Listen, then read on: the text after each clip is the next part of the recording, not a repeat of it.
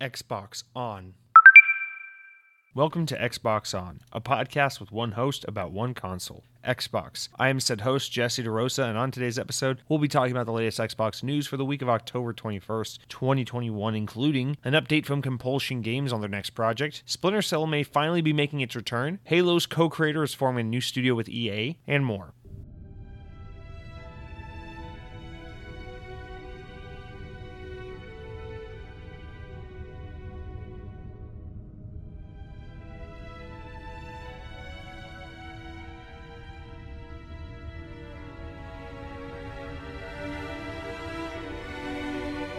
Happy Surface Duo 2 launch day. That's right. Thursday, the day you're listening to this, the next Xbox phone, the Surface Duo 2, is now out. It's live. It's available. Mine still hasn't. Last night, I'm like, what? No, this is actually a pretty beefy week of podcast news. And then this morning, I was like, you know what? I don't think I got that many comments on the show, though, so that, balances out. And then I was like, oh, wait, there's all these other comments I forgot about. So we got a big chunk of comments. And they got a big chunk of news. And then right before I started recording the show, I was like, you know what? I should check up and see if anything happened the past few hours since I last looked at my notes. And lo and behold, like 7 new stories came out. So like, fuck, man, this is a great problem to have. Don't get me wrong, but strap in, bitches. This isn't going to be a follow me on Twitch, like me on Instagram kind of day. This is a put on your hats and sunglasses and buckle up because we're going full steam ahead. We're going to talk all about what's happening with your Xbox. We're going to get right down to the nitty gritty. We're going to find out how the little hamster inside your Xbox Series X runs so fast that your games load at an almost imperceptible rate. It's all happening right now. So here we go. First, we want to jump into our corrections, things to address. Now, as you know, this part of the show has been ever evolving as of late. It's not so much corrections. I mean, we have them when there are things to correct, but lately it's been a lot of like, hey, did you hear this? Did you see about this? Kind of like small news stories. And this week we got quite a handful. So a couple things I want to just throw out there. Literally, as I'm recording this, we just got a new teaser trailer for Starfield. Who the fuck was expecting this? Like Xbox. Where was this during your fucking Gamescom showcase? Why couldn't you have this back then? I don't know, but here we are on a random fucking Wednesday in October getting it, and I'm not complaining. It's awesome, but yeah, we just got a new little teaser of Starfield. You should go check it out. It's only a minute and a half long. Not too much. There's no gameplay shown. It's just like some art pieces. It's kind of like a little dev diary, if you will. And then it's just a little bit of that cinematic we already saw from E3, but there's a lot of information given. This is a video that tells you a lot about the world, the situation you're in. It's in the 2300s. You're in a solar system about 50 light years away from ours. It takes place in a relatively contained, obviously it's going to be a big open world, but a relatively contained portion of the universe, not a massive multi-solar system kind of layout, travel, no man's sky, go wherever you want kind of thing. So I do like that they're targeting a specific place and kind of focusing in on making a big open world around that rather than it being a bunch of like travel anywhere and everywhere you want. And it's, it's typical sci-fi stuff where it's like, oh, these two factions that kind of like, we're at war with each other, and now, things are somewhat amicable, but there's still a lot of tension between these two factions, and blah, blah, blah. You work for this, I think it's a company or something that is just out there exploring the universe, trying to answer mankind's questions, which is pretty fucking cool, and blah, blah, blah. That's kind of the setup of the game. And, all that's, like, well and fine, pretty typical sci-fi shit, right? But oh man, like they're showing like concept art for like what like random villages will look like and towns and different character art and different like just random alleyways and shit. I'm like, dude, this, when we first saw it, it kind of looked like Fallout in outer space with like that like retro future kind of thing going on. And I was like, okay, that's cool. It's not, it's very Bethesda, but it's not what I was initially expecting. It looked, from what we saw, it looked very Fallout meets outer space. And that's it, but what we're seeing here in this little teaser is a lot of like more like high-techy cyberpunk type environments. I got a lot of like Cyberpunk 2077 and like Star Wars vibes from some of the artwork shown in this trailer. So I think it's very interesting, showing a different side of this world we hadn't been introduced to, and I think it's definitely worth a quick minute and a half watch. So definitely be on the lookout for that. That's probably some of the more exciting news to happen in Xbox as of late, because, I'm getting a new taste of one of our upcoming exclusive titles. The other thing I want to mention, just at the top of the show, because this is just the whole world is absurd. The fact that we're even here talking about this, but whatever. The Xbox Series X mini fridge. It's real. Did you get one? So I'm not bringing this up to brag or anything, but yes, late last week they're like, yeah, remember we promised we'd make that meme about the Xbox Series X looking like a refrigerator. Then we turned it into like a meme. Then we turned it into like a real thing. Then we said we were actually going to make the fridge. Well, guess what? Now we're going to put it out on sale. Pre-orders go live, blah, blah, blah, this day, what have you. So immediately the whole world's like, oh my God, okay. The Xbox mini fridge is going on sale. Let's pre-order it. Let's do it. And my first impressions are like, okay, this is going to be another one of those like sells out in 10 seconds. No one can get one. Everyone's pissed off things. And yes, it's exactly how this went. But a couple things. Again, not to brag, I just got really, really lucky. Usually I don't have good luck with these things, but this time I just so happened to get lucky. I was clicking and refreshing the link minutes before it went live. And so I just managed to get the link right as it went live, not like a minute afterwards. And I was, fortunate enough to actually secure one of these pre-orders, which I know is incredibly frustrating because a lot of people were there like within seconds of it going live and just missed out anyway. So not a great rollout, although the good news is they said this is not a limited release. This is a thing they will continue to make for the foreseeable future. So there will be multiple runs of this fridge. If you missed out, you are not shit out of luck. There will be other opportunities to get it. So that's good news. But I just want to say $99 for an Xbox Series X mini fridge. It holds about 12 cans of soda, 12 Mountain Dews will fit in this bad boy. I think that's a good deal. Like a comparable mini fridge of that size and those stats generally will run you like $70, $80 US. So the fact that they're only selling it for $100 for this Xbox branded, Xbox licensed mini fridge, I think is a steal. I feel like they absolutely could have gotten away with like $200, $300 for this thing. But they did the right thing. They priced it pretty modestly and pretty conservatively for what it is. Hopefully, it's not a cheap piece of shit that breaks, and that's not the reason. Hopefully that's not the reason why it's so cheap. But I don't know. I'm actually pretty looking forward to this. Normally, I don't cave into these kind of stupid things. I don't love the idea of like, hey, we made an Xbox looking refrigerator because it was a meme. I don't like that concept. But the reason I bought this is because I've actually wanted to have a mini fridge. You can ask my childhood best friend. I've wanted to have a mini fridge since I was like in the 6th or 7th grade for some fucking reason. It's like always been one of those weird, it's like, it's normal for a boy to be like, oh, I've always dreamed about owning a Corvette, or I've always dreamed about, owning, I don't know, what a guy's like, a $10,000 gaming PC rig, like one of my weird aspirations has always been to like own a mini refrigerator, And I remember like in high school, got my first job and everything. And I was like, Dad, I'm going to buy a mini fridge for my bedroom. He's like hell you are. Like, no way you're putting that in my house. And so I never got one.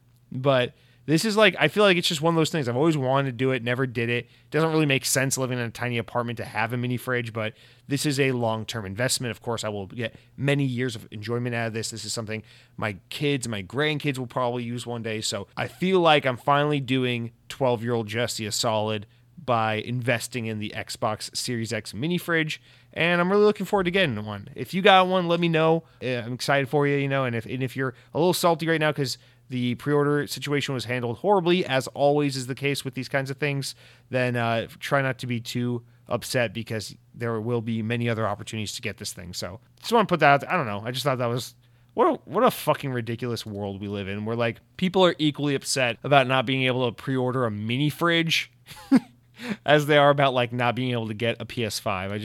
I don't understand what's going on. Next up, so this was a kind of stupid thing that happened. Some misleading tweets that literally didn't have to happen, that just happened anyway, just to get people's hopes up and then crush them because the world is full of stupid brands trying to be cool on social media. On Sunday night, the Xbox Game Studios publishing Twitter account tweeted the following, saying, "We're excited to kick off something special tomorrow. Just give us one more day to prepare the chickens," with a chicken emoji, which is obviously a call out to Fable because what Xbox IP is like synonymous with chickens. I haven't even played a Fable game and I fucking know it's Fable, Everyone knows like the the British people talking about, like, are you just gonna stand there like a chicken or lemon or whatever the fuck it is they say. Like, I understand the chicken fame and popularity associated with the Fable brand. So the fact that anyone thought this was anything other than Fable, I don't know. I don't even know what I'm saying. But, obvious assumption, right?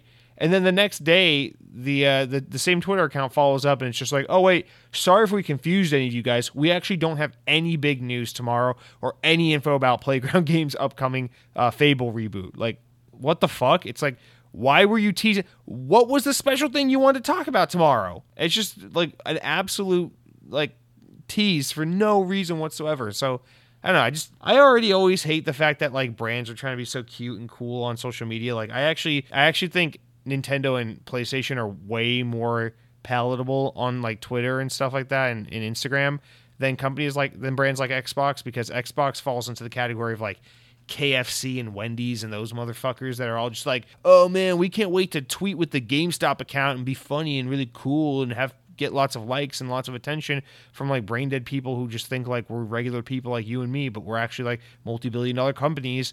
And I fucking hate that. I'd rather the Xbox account just be like plain Jane, boring as shit. Just like, we're so excited to share additional information this following week about our new games that are coming in fiscal year 2022. Like, stay tuned for more information. I'd rather have that kind of lame-ass social media presence. And you would think Microsoft's brands of all would have that. But no, it extends to all of Microsoft's social media accounts. They're all equally cringy and obnoxious like that. But this is just one of those things. It's like, stop fucking cock teasing your stupid audience and being like, oh, we're going to tell you cool shit. Why would you say we have an exciting announcement tomorrow, allude to one of your most beloved franchises, and then be like, oh, sorry, we got your hopes up. We actually have like literally nothing to say. So just wanted to share that, as the kids would say, share that L with all of you guys on behalf of Xbox Game Studios Publishing Twitter account, which doesn't even need to exist, let alone be tweeting stupid shit like that out. So there's that. And then here's one. Let's kind of focus on this. Phil Spencer had a discussion with the Wall Street Journal this week, and then Matt Booty was on Kind of Funny's podcast this week. And so we have a lot of interesting little bits and quotes and takes from both of them regarding a couple of conversations. So just want to dive into those real quick. Lots of actually interesting information. In an otherwise dull week, this would kind of be the meaty news, but here we are just kind of talking about this as small news before we even get into the proper podcast itself. Guys, I wasn't kidding with you when I said we got a big podcast. This is not the Xbox Game Studios publishing Twitter account cock blocking you, cock teasing you, whatever it is. What the fuck is just teasing you? Why do I gotta be cock teasing you? I don't know. I just got a lot of news to share with you. So, in that discussion with Wall Street Journal between Phil Spencer and the WSJ, and this is just kind of a transcription of it because obviously Wall Street Journal, that stuff's paywalled behind a subscription, which I don't have or use. So this is all translated via VGC, which is one of my increasingly more used sites these days. But anyway, in regards to like continuing to grow the amount of studios that Xbox owns, Phil Spencer, kind of responded to that question, talking about how he says, I'm really proud of some of the creators that have chosen to become part of Xbox. So many of these creators, they have choice. If you look at some of the people we've acquired and partnered with, it's people we've had long-term relationships with. They've come inside of Xbox now and they see our roadmap on platforms and services, and I want them to be able to do the most amazing creative work as part of this team. We offer some financial stability for them. It's not about the success of their next game. It's not about only the success of their next game. I want to give them some more creative capability, longer timelines when required to do their best, as we saw with Psychonauts 2. And that's my goal. We're big believers in the power of content. You've heard Satya Nadella talk about it, Amy Hood talk about it, etc. So we're always on the lookout for people we think would be a good match and teams that would be a good match with our strategy. So we're definitely not done acquiring yet. That said, there's no quota. There's no kind of timeline where I have to acquire studios by a certain amount of time. But if we find a studio that we have a good fit with, we share what we're trying to do and what they're trying to do, and if we feel that we can both get better together, absolutely. It's one of those privileges we have of being Microsoft, and having the capability to take a long-term approach and adding creators to the portfolio is an important part of that. I like this. I'll say this. As much as I'm on team Microsoft, please stop fucking buying studios and just buckle down with what you have and focus on getting good shit out. I respect and appreciate Phil's candor despite, this statement, along with all of his fucking statements in every interview he's in, just sounding so incredibly PR trained and rehearsed, because let's be honest, he's very, very wordy in an attempt to sound very like PR trained and not very like natural like a normal human would talk. But that being said, I think if you dig through it, there's a lot of candor here, which I actually appreciate. And I know it sounds kind of like it sounds like an oxymoron, but here we are. Basically, him saying, you know, I'm not actively trying to buy this studio or that studio, seeking out specific studios. It's just one of those things of like where if the stars align, this company's doing this, it really aligns with our vision. We think there's an opportunity for us to step in and help improve them, and also for their vision and their brand to help strengthen Xbox. Then, you know, maybe that's one of those things. And I feel like we kind of see that story that being weaved throughout the already pre-existing acquisitions they've made with, like, you know, Psychonauts 2. We were told that from Tim Schafer, the creator of the game himself, that, you know, basically the game was a lot more bare bones before Microsoft stepped in and gave them all that more time and money. And then they were basically like, okay, we can go add in a whole lot more story, a whole lot more content, and make a whole lot more of a fleshed out full experience with this game, because we have the time and the money from Microsoft to go ahead and do so. And we see that with with the Bethesda acquisition, where it's like, you know, they didn't just randomly go, okay, we need to buy someone big. Who's big? Bethesda's big. Let's buy him. It was one of those like, hey, this is a company that has a very long storied history with us. There's a lot of like analogs, but there's a lot of like parallels between like Bethesda and getting into the console space, and that always being associated with Xbox, and their games always being heavily associated with Windows and Xbox, and with their games always being always running and looking best and being optimized mostly for Xbox and being marketed with Xbox. There's a long-standing history there, and, you know, and they own a lot of the older PC game developers like id and whatnot, and old brands like Wolfenstein, which are really heavily associated with like Windows PC gaming, which is all Microsoft, which is all Xbox. And so there's that kind of history and natural fluidity there. So I think the track record already does kind of speak for itself with what he's saying, and I do believe what he's saying. I just don't like the fact that he's basically out here saying like, yeah, we're not done. We're not done. I kind of wish his response was like, we're done for now. You know, I'm not saying that we won't ever buy another studio, but, you know, for now, I think it's time to focus. I would just like to see him say, for now, it's time to double down on all this great talent we've acquired in such a short period of time, and really focus on letting these brands flex their muscles, show what they're made of, do what they want to do, and use, because I like what he says here about saying that's one of the privileges of being at Microsoft, is having the capabilities to take long-term approaches and adding amazing creators to the portfolio. Because what he's basically saying is, we're Microsoft. We have tons and tons of money. We can afford to take our time and put money into these things and do what we want to do and take risks and take chances and be really creative and wonky, because we have all the fuck you money in the world to justify doing so. And so I appreciate that level of candor. I appreciate that outwardness. But again, I also wish he was just like, hey, man, like we just like quadrupled times 10 in size, you know, with all of our teams and staff and employees. Like, we're just going to take some time to figure out what Xbox looks like going forward, now that we've gone from like a handful of studios to like a fucking pillowcase full of Halloween candies, like size grab bag of studios. What the fuck am I even saying? But you know what I mean?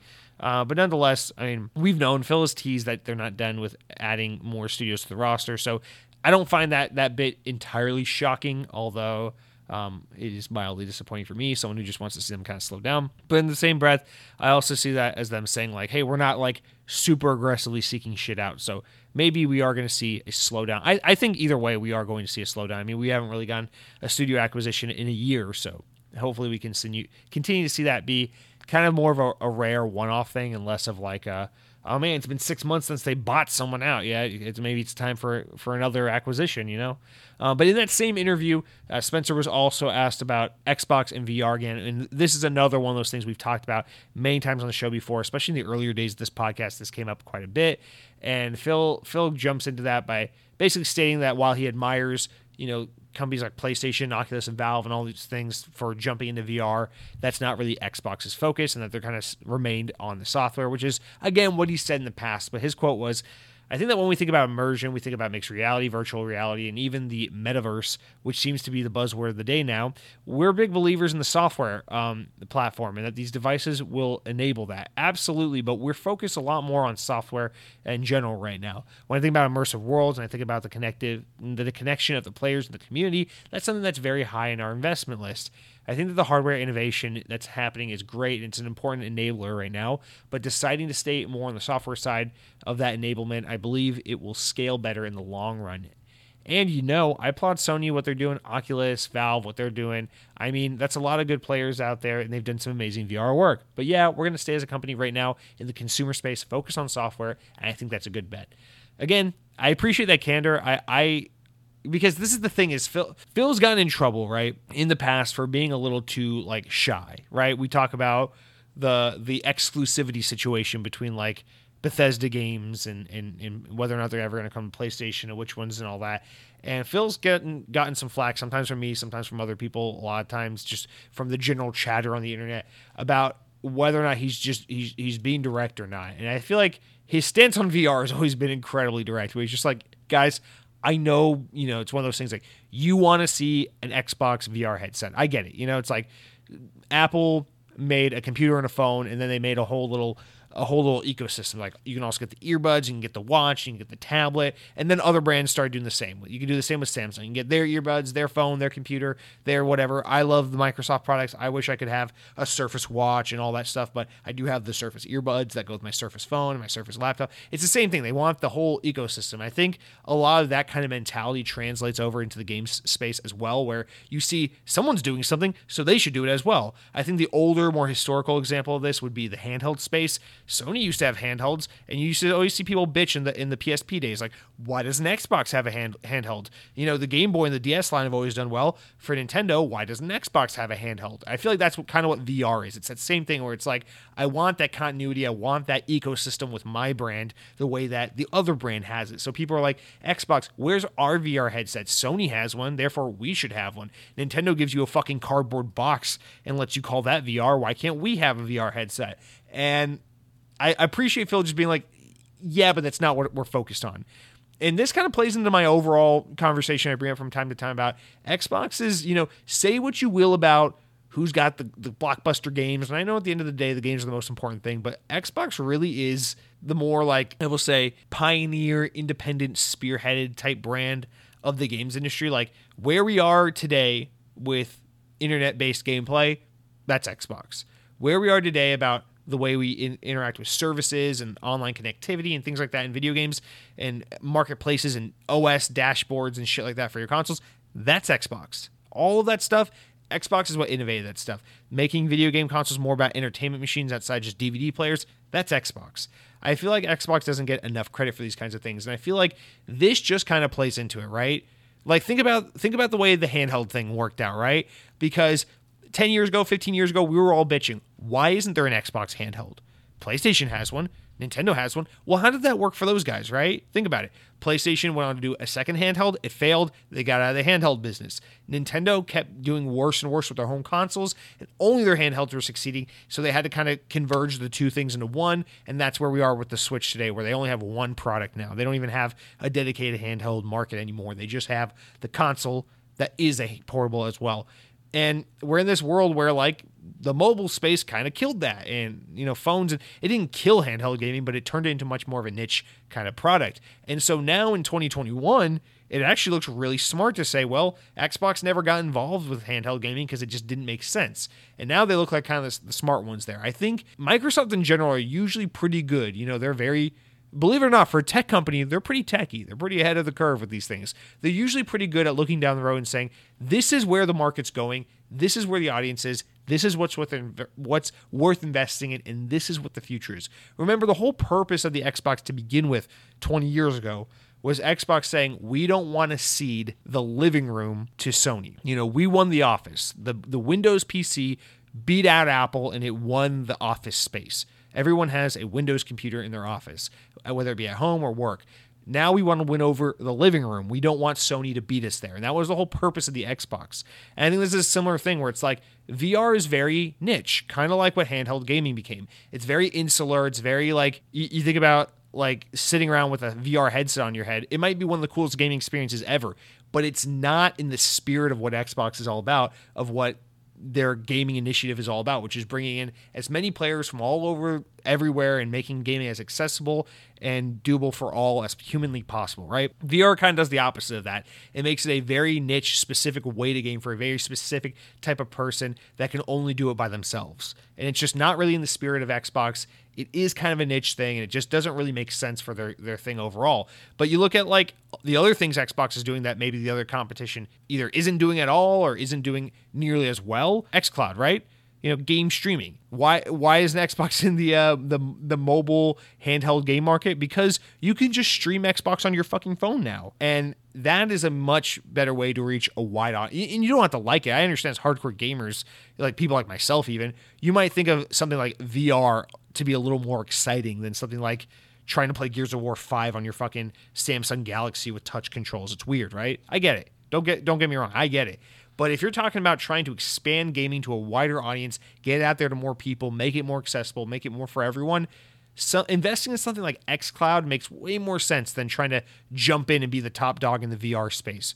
Which again, like I like to think VR isn't going anywhere and it's only going to become bigger and bigger. But we've been waiting for this VR wave to just blow up and take off for like 5 or 6 years now, and it does well. Like Sony's PlayStation VR headset actually sold really well, and they're making a new version of it. And like Oculus Quest has done very well and all these things, right? But VR has stayed pretty niche. Like I'm a hardcore gamer who buys like everything video game related hardware. I don't have a VR headset. Most people I know don't have a VR headset. Most people that probably don't have a VR headset. In fact, I'm willing to bet if you're listening to this podcast and you own and there's any kind of involvement with a VR headset in your circle, chances are you're the one who's played it or owns it and not your friends or family or people in your life. Because again, it's just a very niche product. It's a really like hardcore kind of insular gamer product. And maybe we'll see it blow up and become something more one day, but I think this is really in the spirit of what Xbox is trying to do, what Microsoft's trying to do, to focus more on like the games and the xCloud and the Game Pass and a little less on like the trying to get one person at a time to put on a headset, But oh my god, guys, I already lost my voice. We haven't even gotten to the fucking comments. But the other big interview that was happening this week, and this is also relayed from VGC, was with Kinda Funny Games. Matt Booty, Xbox Game Studio boss, and said that he basically likened what Xbox is trying to do with some of the success PlayStation's had. A conversation we've had on the show many times before, saying that the cool thing about Game Pass is that it has a lot of room. It leaves a lot of room for everything from big games like Halo to smaller games like Grounded. And of course, acknowledging that Xbox somewhat lacks the AAA immersive experiences synonymous with Sony, like your God of Wars and your Uncharted and your Last of Us and all that shit. So when asked during the podcast if he would like Xbox to have one of those types of games, he responded with, first, just to bring it up, hats off to Sony and their studios, and that the leaders that they've got are there. I mean, it's fantastic. You can't argue with the quality and the craft of the games that they've delivered. They're just working on now the stuff that we've seen so far, so kudos and hats off to them. I tend to come at least less of one of those and more making sure that we are paying attention to the fan expectations. I think that there's a certain kind of game that generates anticipation, that becomes the big tentpole moment for gamers. It's a game that fits the intersection that everyone can play, and it's also a big world where you can feel and can inhabit, and I think it's those kinds of games that are important. And certainly, it's been a place where we have not been out in front of. We have really had a sort of one-to-one with Sony there. Sorry, we haven't had a real one-to-one with Sony in that regard. I don't necessarily want to go to what's our Uncharted or what's our Horizon Zero Dawn or what's this or what's our that.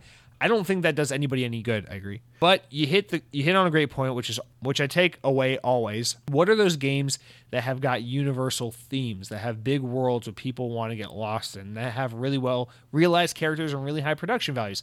Absolutely something we want to go after. Okay, so before we continue with the other part of the interview, let's just stop right there. I think, okay, let me be, just because otherwise I'm going to end up correcting myself next week. This is something I'm guilty of, right? Is harping on this too much, because I realize this is a big talking point in the game's conversation, right? Is like where's Xbox's Ghost of Tsushima? Where is Xbox's The Last of Us? And I used to defend this more and more back in the day, especially where I was like, from my experience, I think Gears 5 is equally as compelling of a immersive, story-driven AAA experience to the same extent that like Horizon Zero Dawn is. I just think it's more of a one of these brands is popular like, and the other one just isn't right now. But at the same time, this is a conversation we've had many, many times before, and we talked about how that's why the initiative was formed, and Xbox wants to have their Last of Us, their Uncharted, their Ghost of Tsushima, and I appreciate a couple things here. Again, candor.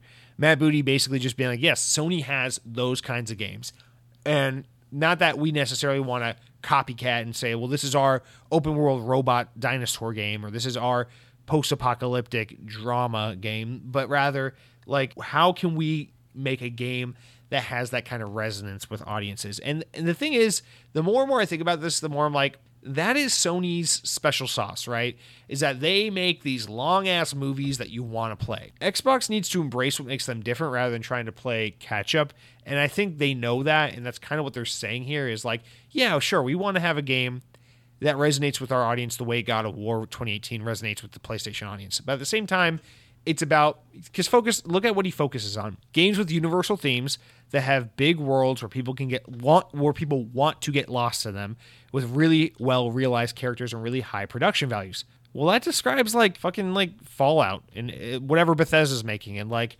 Fable and like Halo. I mean, think about that's like what we're talking about right now as we're here on the precipice of getting Halo Infinite. It's a world people want to get lost in. It is characters people really, really identify with and that are fully realized, like Master Chief and Cortana and these amazing Halo characters that we've all known to come and love, or that we've all come to love.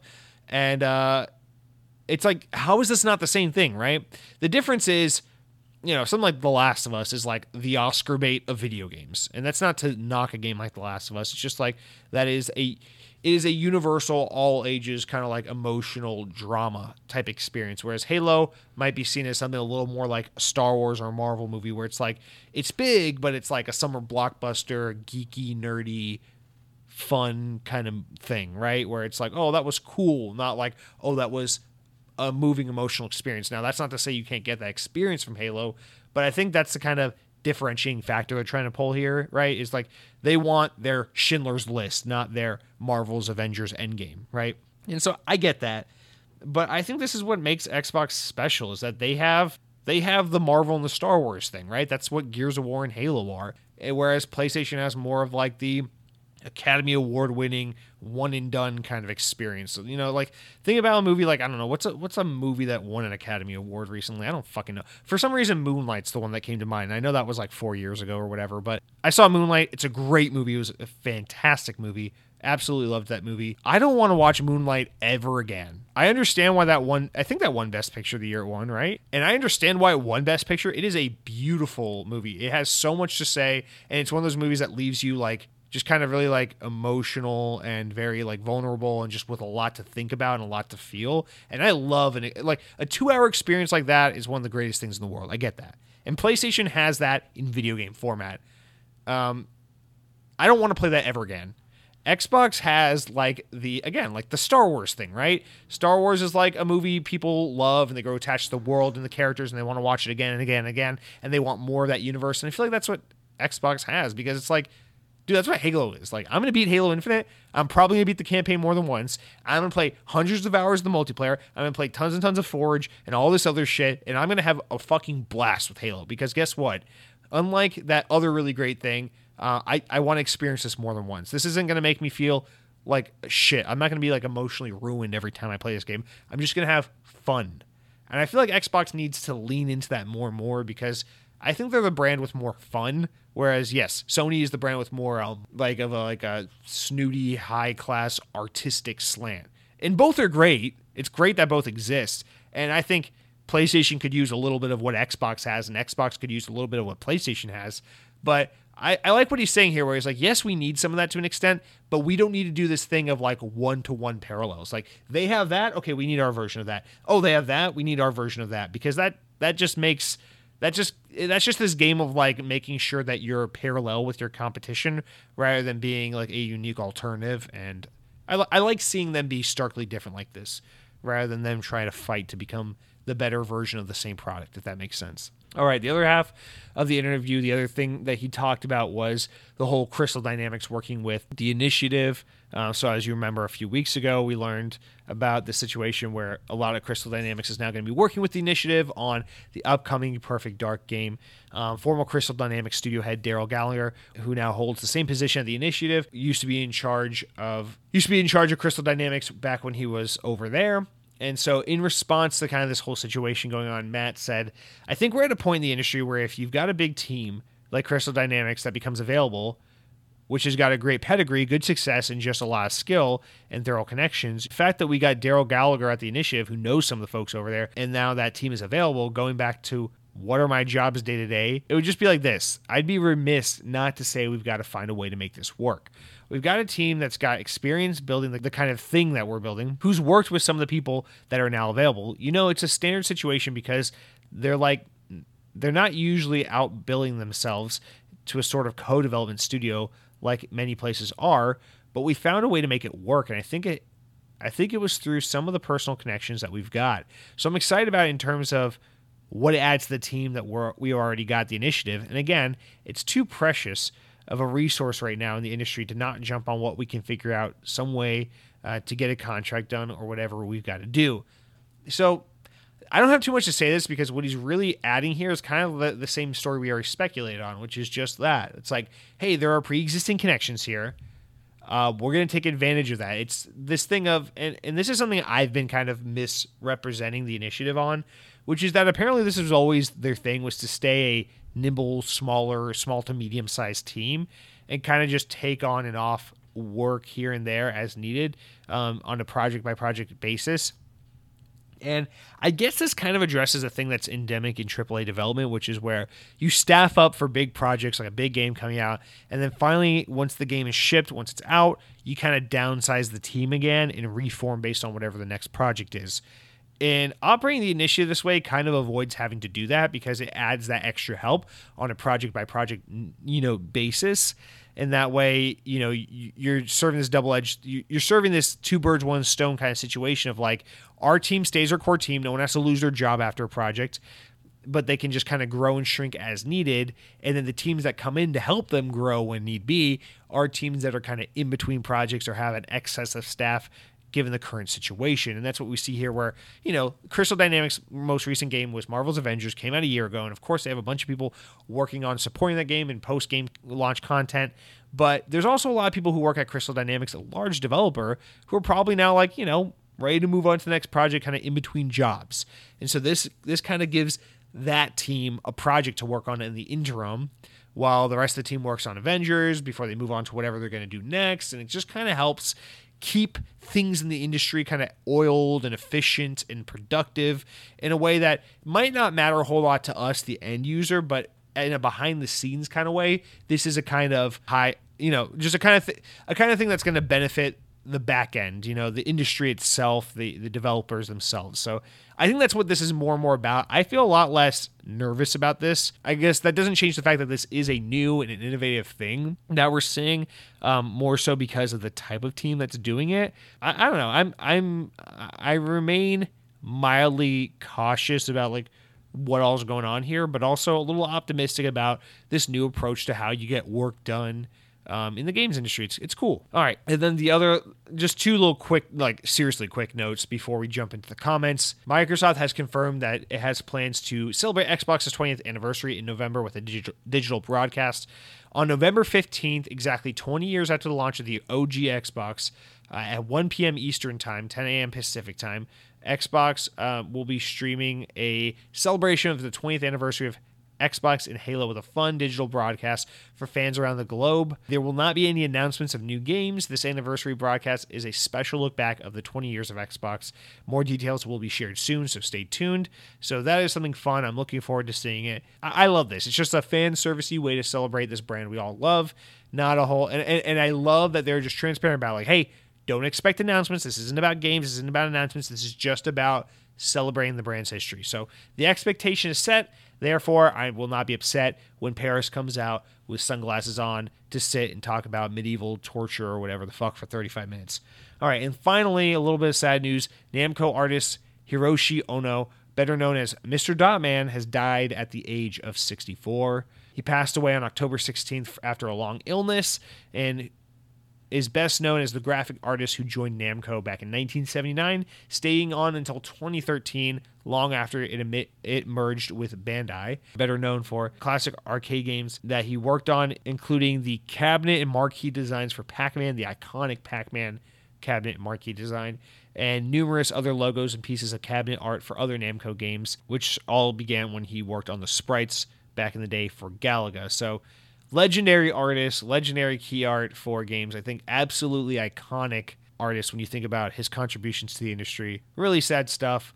64 is way too fucking young. So just thought I'd read that out of respect for Mr. Ono and his family. Just rest easy, dude. Thank you for the beautiful art and all the great contributions to this industry we all love. Now, guys, we are done with all of our opening news, 42 fucking minutes in the show. Let's jump into the comments. You know how it works. You go over to youtube.com/C/Xbox On Podcast. Enter that bitch in. Click on the latest episode of the podcast and leave a comment. I'll read it on the air, I promise. You can say something nice, like, Jesse, why the fuck did you do the whole news segment before you did the whole news segment? Keep up the good work, GG. I'll say, thank you, comment read. You can say something mean, like, Jesse, I expect a little more Taco Bell information with my Xbox podcast. Unsubscribe. And I'll say, you're fucking psychotic. Here's me reading your comment anyway. So, our first comment this week comes from Mr. Sweaty Bandito. What the fuck is he talking about? He says, so I had the McPlant twice this week. Pretty decent, and the vanilla milkshake was way better than I remembered. Just thick enough to maintain the correct suck/flow ratio. Now, no sexual innuendo included. This is completely serious. The suck/flow ratio is critical with a milkshake. I absolutely agree. So glad to hear that. I can't even remember last time I had a milkshake from McDonald's or if I've ever had one. I'm a McFlurry man. But Sweaty Bandito, what the fuck is the McPlant?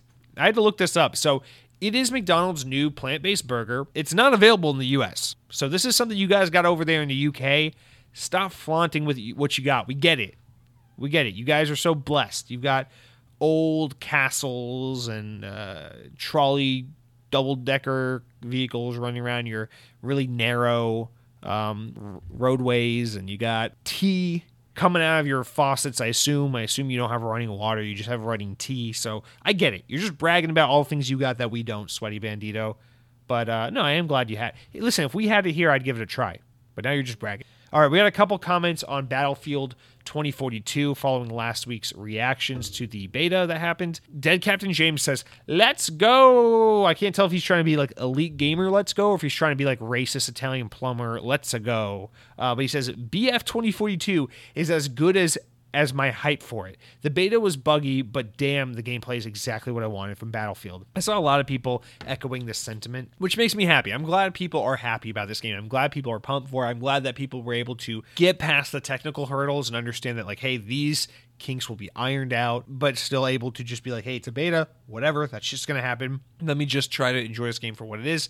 And people were able to have a good time and enjoy it. And that makes me happy. I am glad for you guys. I stand by what I said last week. I think that game definitely needs a delay. I think it's definitely still Battlefield, so it's not necessarily my cup of tea.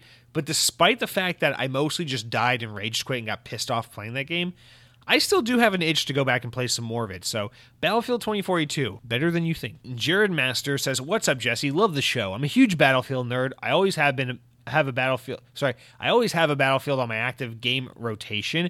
I've been playing lots of Battlefield 5 in preparation of 2042. I played the hell out of the beta, got up to like rank 27 or something. Overall, I enjoyed it. I feel like it needs a lot of polish and maybe a 10 grit sandpaper in others lol.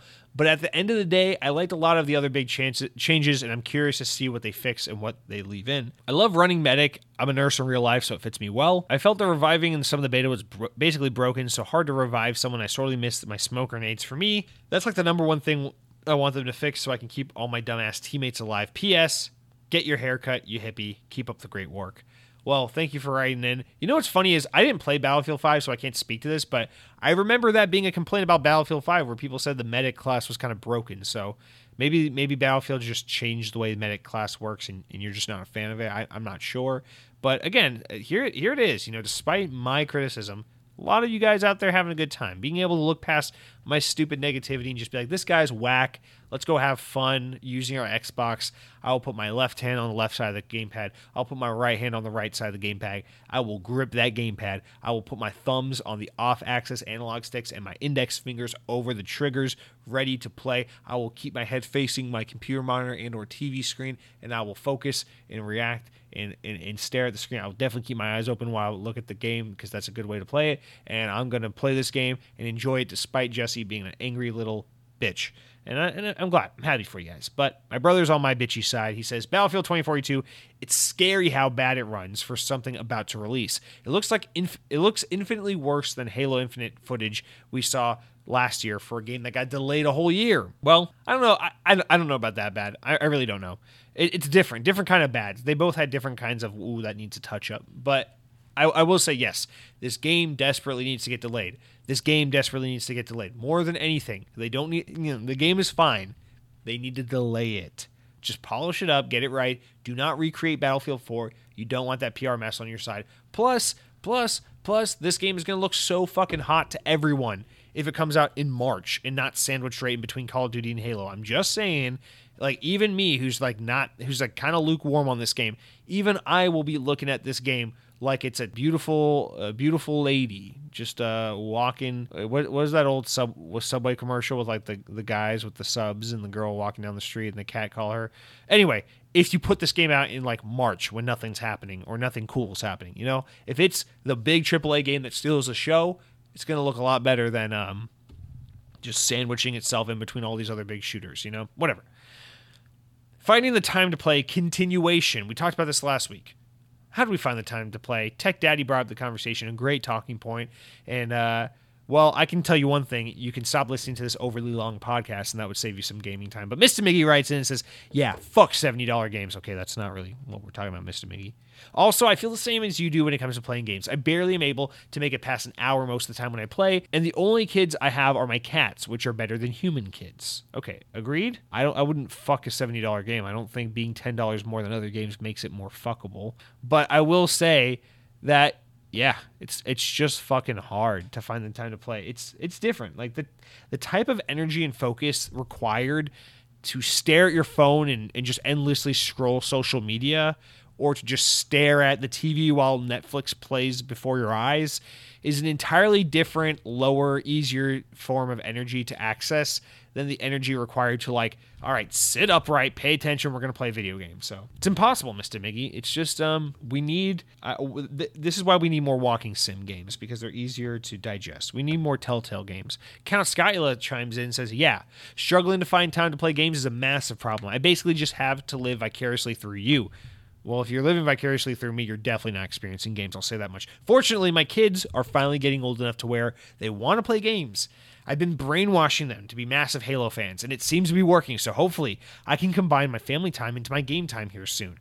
Now, if I could just get my wife on board. Count Skyla, this is a phenomenal idea. I think this is one of the better suggestions, one of the better quote-unquote life hacks to the situation. What you should do is get kids who love video games so you can play video games, but make sure it's the video games you like so you have an excuse. Now, you might be saying, Jesse, I have a 2-year-old right now. A little too young for gaming, but what if in 3 years they're not into the games I'm into? What if I'm trying to get them into gaming and I'm like, hey, here's Halo. What do you think? Hey, here's Army of Two. Maybe we can play co-op together. And then your little shit who's like 5 years old is like, no, I want to play Fortnite. Okay, what do? Simple. You put the kid up for adoption. You go to the orphanage. You get a new kid. You take that one home, you find out, what do you like to play? You want to play some Halo? You want to play some Left 4 Dead? And this kid goes, no, I want to play Five Nights at Freddy's. Simple.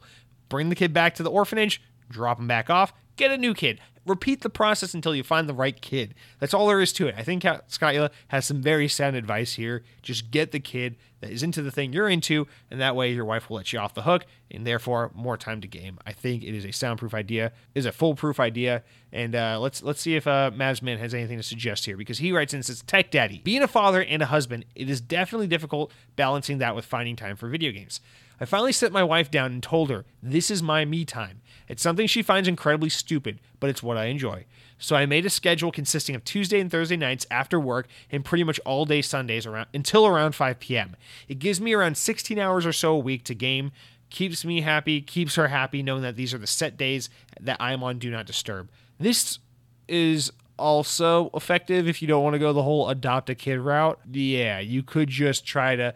See, the thing is, I love this idea, and this is kind of similar. This is like a more rigid and more strict version of what I do, which is basically just like understand to yourself, like, these are the days and times where generally I'm available to play games. Like, this is what works for me. But this is definitely a more communicative and more effective way to do it by setting your wife down, setting the expectation, and being like, this is what the situation is, this is the game plan, so this is when you know I'm not available, this is when I am available, so that way it's a little more like everyone's on the same page. I like that. The problem with this is sometimes, it's like, okay, here it is, it's Thursday at night, it's my time to play games, this is one of my allotted scheduled gaming sessions, but what if that Thursday comes and you're not in the mood for gaming? But what if Friday night you are in the mood for gaming, but it's not one of your scheduled times? It becomes one of those things of like, gaming should be something you do when you want to do it, and you're not always going to be in the mood to do it if it's on your scheduled time slot to play games. And it becomes this whole thing of like, why are you treating gaming the way you treat your work schedule and all this? And then that can conflict as well. So I think in your circumstance, Mavs man, you're probably going to want to go ahead, head down to the orphanage, adopt one of those kids that's into the kinds of games you want. And that way you can play games whenever you want, just as long as your kid wants to do it, because it makes you look like Father of the Year. Anyway, that's it for the finding time to play games. Guys, we got a battle of tea kind of situation brewing here. No pun intended, but pun intended. Compassionate Choice LLC, that means limited liability cock, says, just to be clear, just to clear the air, iced tea is far superior to sweet tea. That's what I said last week. So you're in agreement with me. Okay. You're one of the good ones. We'll spare you. Whenever you talk about the CCP, I can't help but think about South Park Season 23, Episode 2. I had to look that up. In fact, my brother looked it up. He said, is that the one where Randy is attempting to get the CCP to allow him to sell weed to China? One of the best episodes ever. Why are we even talking about this? Compassion Choice says, that is correct. Mr. Marsh attempts to bring loads of integrity to China with the help of Buddy Towley. One of the best. Why am I reading you the synopsis of a South Park episode on my podcast? Because, guys, we got to fill the airtime. Now, a quick word from our sponsor. Did you know that 23% of men will experience erectile dysfunction by age 40? It doesn't have to be that way. ED is optional. Introducing... No, I'm just kidding. But anyway, yeah, I don't know what to say. Yeah, I like to bitch about the CCP. Listen, I'll say it again because I always feel like there's someone out there in the audience who's misunderstanding what I'm trying to say about China, and they just think I'm like some complete bigot who hates Chinese people. China's cool. Chinese people are awesome. China's great culture, great food, good people. The Chinese government can literally go fucking suck a dick and die. Chinese government sucks ass. Literally, like, what was that big news story that was even catching like mainstream attention? The whole like the government wants to crack down the amount of time people can play games a week. They want to limit to like 3 hours a week that you can play gaming, or that you can game. Wasn't that what it was? It was something abysmal, like 3 hours a week or something. Absolute fucking overreach. Like, what are you fucking talking about? Telling people they can only play games like, shut the fuck up. But, whatever. If I gotta sound like that episode of South Park where Randy Marsh gets fucked up with Pooh Bear, that's the one with Winnie the Pooh, right? Anyway, Vanguard Zombies, Way of the Lao writes in and says, yo, what's the good word? I personally swap out the beef on the quesarito for steak because it's like the way God intended. I too like the new Call of Duty Zombies trailer. Hopefully that makes up for all the other things everyone else is bitching about. Keep up the good work, my man. Way of the Lao. See, I'm always a sub beef for chicken guy, and you have to come in here and one up with us all because you're a fucking fancy ass rancher boy who's like, oh, I got steak, not beef. I'll be honest, I don't remember what Taco Bell steak is like because I've only tried it like so few times, but I feel like I gotta try that. The quesarito was steak, not chicken. Quesarito steak, not beef. I've never had it with chicken either. I've only ever had the quesarito with beef, but I'm intrigued, Way of the Lao. You've inspired me. I'm making a proclamation to you. The next time I go to Taco Bell, if I remember, we'll try steak instead of beef on that quesarito because you told me to. Well, you didn't tell me to, but you just said that's how you do it, and I want to be like you when I grow up, so there we go. All right. Tech Nerds, Food, and T-Bell. This is our wrap-up comments. We got 3. Okay, here we go. Mojo writes in and says, as a console and PC gamer, I really don't prefer one over the other. I love the simplicity of my Series X, and all I have to do is push the X on my controller, and my TV turns on automatically and signs me in, and boom, I jump right into a game. I'm a giant tech nerd. So I love building PCs, and I'm also currently on my 4th build, and I love every minute of it. I mostly am an RPG and ARPG fan as well as an indie game and retro fan, so both Game Pass and Steam work perfectly for me. P.S. was at the grocery store the other day in a bakery area and saw that they had crumpets. Like, what the fuck? Has anyone had these? So I have to buy a pack, and they're basically English muffins. If you can cut them in half, so one half is an English muffin, one half of an English muffin is one crumpet, and their other is a little more spongy. I slapped some butter on them bad boys and threw them in the toaster oven, and they were awesome. I'd get them if you see them. Peace, y'all. Okay, hold on. Focus on this first. Crumpets, it's one of those things, when you're making fun of British people, you gotta say the word crumpet. This is an interesting thing. I've never really thought about what a crumpet is before. It looks like it's just a fucking English muffin. In fact, I'm pretty sure it's just a synonym for English muffin, is it not? In fact, hey, here we go. Bing, crumpet versus English muffin. Okay, so there is a difference. Despite the fact that they look almost identical, it looks like an English muffin is more of a bready texture, a crumpet's more of a spongy texture, and then usually an English muffin is cooked on both sides, whereas a crumpet is only cooked on one side, as you described. So, okay, so nothing real there. The crumpet looks almost more like the, the McGriddle? Those McDonald's buns that are like basically pancakes with syrup infused in the middle. It's kind of what they look like. Okay, yeah. Now I gotta go out of my way and find a fucking crumpet. Okay, I see. It looks different. It looks spongier for sure. I'm not a huge English muffin fan. If I have like a legit fresh one, that's fine. I don't really like the ones you buy at the store and just put in the toaster. But I'm interested. I'll try the fucking English muffin crumpet combo challenge if that's what you recommend to me, Mojo. But you were also talking about video games. Oh yeah, I get it.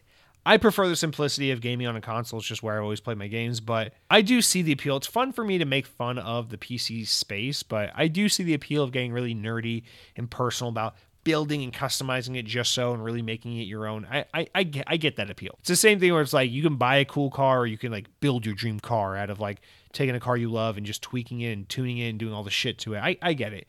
It's like a passion project versus a thing you just inherently love for what it is. It's fun to have both. But now I can't think about your video game comment because I just can't stop thinking about crumpets versus English muffins. Headhunting Halo says, Jesse, I listened to your advice about the 3 items at Taco Bell, and OMG, that was so good. My fat ass got all 3 items you recommended. Man, I can tell you, my butthole was booming. The cheesy gordita crunch was the king of the show. Why are you so lazy? Why are you so lazy to make your own tea? Did you look me up on Chatterbait yet? Only $19.95 a month. And don't get excited, though. I'm a grower, not a shower. So don't make fun of me, Tootsie Roll. Big things can come in small packages. My friend, also, I had to agree with you. Danny DeVito's character from Hercules is definitely the hottest Disney character. P.S. Love you and that sugar baby cat. Well, thank you. I love you too, but let's get down to brass tacks. How am I too lazy to make my own tea? I make my coffee in a French press. I could go the easy route. I could be one of those guys. Listen, I'm a very techie person myself, like Mojo. I'm maybe not as smart when it comes to tech as Mojo is, but I'm very interested in consumer tech products. It's a very big fascination of mine. I love this shit. That's why I'm always blowing stupid money on stupid shit. But here's the point I'm trying to make. I could be all cool and techie. I could buy one of those cool automatic coffee makers and set it up to my Google Home and just wake up in the morning and have a routine where I turn off my alarm and like, good morning, Google. And Google's like, oh, here, I turned on the lights for you just the way you like them. And I'm making your coffee and I'm playing the Rolling Stones on low volume just like you asked me to for some fucking reason. I could be that guy. But I don't. I get up like a goddamn 17th century Englishman, and I walk my ass over to the kitchen, and I turn the light on myself, and I boil my own water, and I scoop my own coffee grounds, and I put it in the French press, and I let it sit and steep for 10 minutes, and then I pour it out myself. I do all that hard, laborious work my own self at 5 in the morning. Why? Because I'm not fucking lazy. I know how to make premium coffee by hand, because I'm a fucking artisan. I'm an artist making artisan coffee, okay? So for you to come in here and be like, why are you so lazy when it comes to making tea? I'm not lazy. I just don't want to make tea. You might ask, Jesse, why don't you build a fucking skyscraper? Why don't you become a world-class architect and engineer and just build the most beautiful piece of industrial design, the most beautiful piece of architectural tapestry ever to grace the human race? Well, not because I'm lazy, because I don't want to fucking do that, okay? We have choices in this world, Headhunting Halo. And when you make one choice, you're making a million compromises. Every choice you make is a million compromises, is a million no's. For everything you say yes to, you just said no to everything that you didn't say yes to. Think about it like that. Am I lazy because I didn't make tea? No. I'm a goddamn genius because I made coffee instead. And I made it like a hardworking, dedicated, strong-willed, dare I say, completely ripped Danny DeVito fanboy. Cockfights fighting cocks. Cocks fighting cocks. This is about last week, our Far Cry 6 discussion. Sam Torres says, "So glad you covered the cultural importance of cockfighting. My parents, being from Cuba, muttered something about the PTSDs of their favored sport/species population control. Cocks busting through their ramshackle windows. Original zombies and almost as deadly as hurricanes. Great job, Mr. Jesse." Well, I don't really know that okay. Thank you. Dead Captain James says, "I grew up in the rural South. We did lots of cockfighting in the 80s and 90s. And Santor's responded to that saying, 2021, bring it all back. Chickens ain't scared. I predict 2022 will be the next generation to fully appreciate the sport." Okay, guys. This podcast has officially gone on way too long. We have turned it into something I never wanted it to become. Please do not. I am not condoning cockfighting. I'm not here to judge anyone who's ever participated in it, but I am not here to condone it or encourage it in any way. I was just here to say games media is fucking dumb as shit because they can't let creatives just do shit in games. Like, obviously, like, I mean, have you ever played a game where, like, you do druggy time? Have you ever played a game where, like, you jump out of a fucking building and then survive when you hit the ground? Games are supposed to be full of things you don't do and can't do in real life, so don't get judgmental when some cocks fight each other in Far Cry, okay? That's all I'm trying to say. Don't go fighting some cocks, okay, Sam Torres? But thank you. Thank you for bringing your perspective. And Sam, it's always great to hear from you. Sam, please do me a favor. Don't fall off. Please don't stop commenting. Please don't stop listening to the show. Please, Sam, please don't go away. I love you, Sam. You're one of my favorite people to have comment in because when you comment, my heart skips a beat, and that's probably something I should go see a doctor about, but thank you for being here. Now, that's going to do it for all our comments and whatnot from this week. Remember, for next week, don't be shy. Reply. Legitimately, don't be shy. Reply, you motherfuckers. Please also go over to iTunes. Rate the show 5 stars. Do rate it 5 stars. Please rate it 5 stars. Guys, help me grow the show. I'm doing the show every fucking Wednesday night, and you guys are just listening to it, not leaving 5 stars reviews on iTunes. And you might be saying, "Jesse, I have an Android device. How am I going to leave you a 5-star review? I never even eaten an Apple, much less bought one of their fucking products." And I'm going to say, listen, motherfucker, you got a library in your town? They might have a MacBook. Find a fucking MacBook. Leave me a goddamn 5-star review. Otherwise, enjoy the show. I appreciate you being here. Hey, let's be totally cool and nonchalant and continue on with the show. I'm going to tell you all about what I've been playing this past week, but before I can tell you about that, I got to tell you all about what I've been eating. Guys, I'm going to leave out something negative because I don't want to be negative. I want to be positive Paul on this podcast this week. And so here I am to tell you that I got some great news for you. And here's the thing is, like, I get it. I was just being funny and sarcastic, or not funny. I was being goofy and sarcastic. The funny part's subjective. I'm often goofy on this podcast. I'm often joking on this podcast. I'm often trying to be a smart ass or a sarcastic little twat or whatever that is that I do. But this, I promise you, is genuine. It is coming from the bottom of my heart, despite how it may come off sounding to you. Now, last week we talked about how it was possible that Disney Pizza, the true blue Disney Pizza that I know and love, the pizza that helped me fall in love with Walt Disney World just as much as Main Street USA and Space Mountain and Missions or Spaceship Earth and 82 Epcot and all the shit about Disney that makes you fall in love with it. Just as much as all those things have added to my affinity for Disney theme parks, Disney Pizza ranks among the top of that tier. Top of that list. It's right up there with Carousel Progress and that smell that greets you when you walk into Disney's Pop Century Resort. It's right up there with riding the monorail and entering Walt Disney World property where all the highway signs turn to purple and red and all of a sudden you're in a magical place. It's right up there with, you know, the Tower of Terror and dining at Sci-Fi Dine-In Theater. It's all of that magical, just fully embracing, fully enveloping world outside of any world you've ever experienced before. This is right up there with it. It is the Disney pizza. Is it gourmet? No. Is it the highest quality pizza you're ever going to have? Is it authentic Sicilian? Is it New York? Is it a New York slice, Jesse? You might be asking yourself. Is this one of those awesome Brooklyn $2 slices? Oh, it fills you up. It's $2. It's good. It's a real authentic New York experience. No, it's not that. This is pizza that is in terms of what kind of pizza it is. It's like frozen pizza.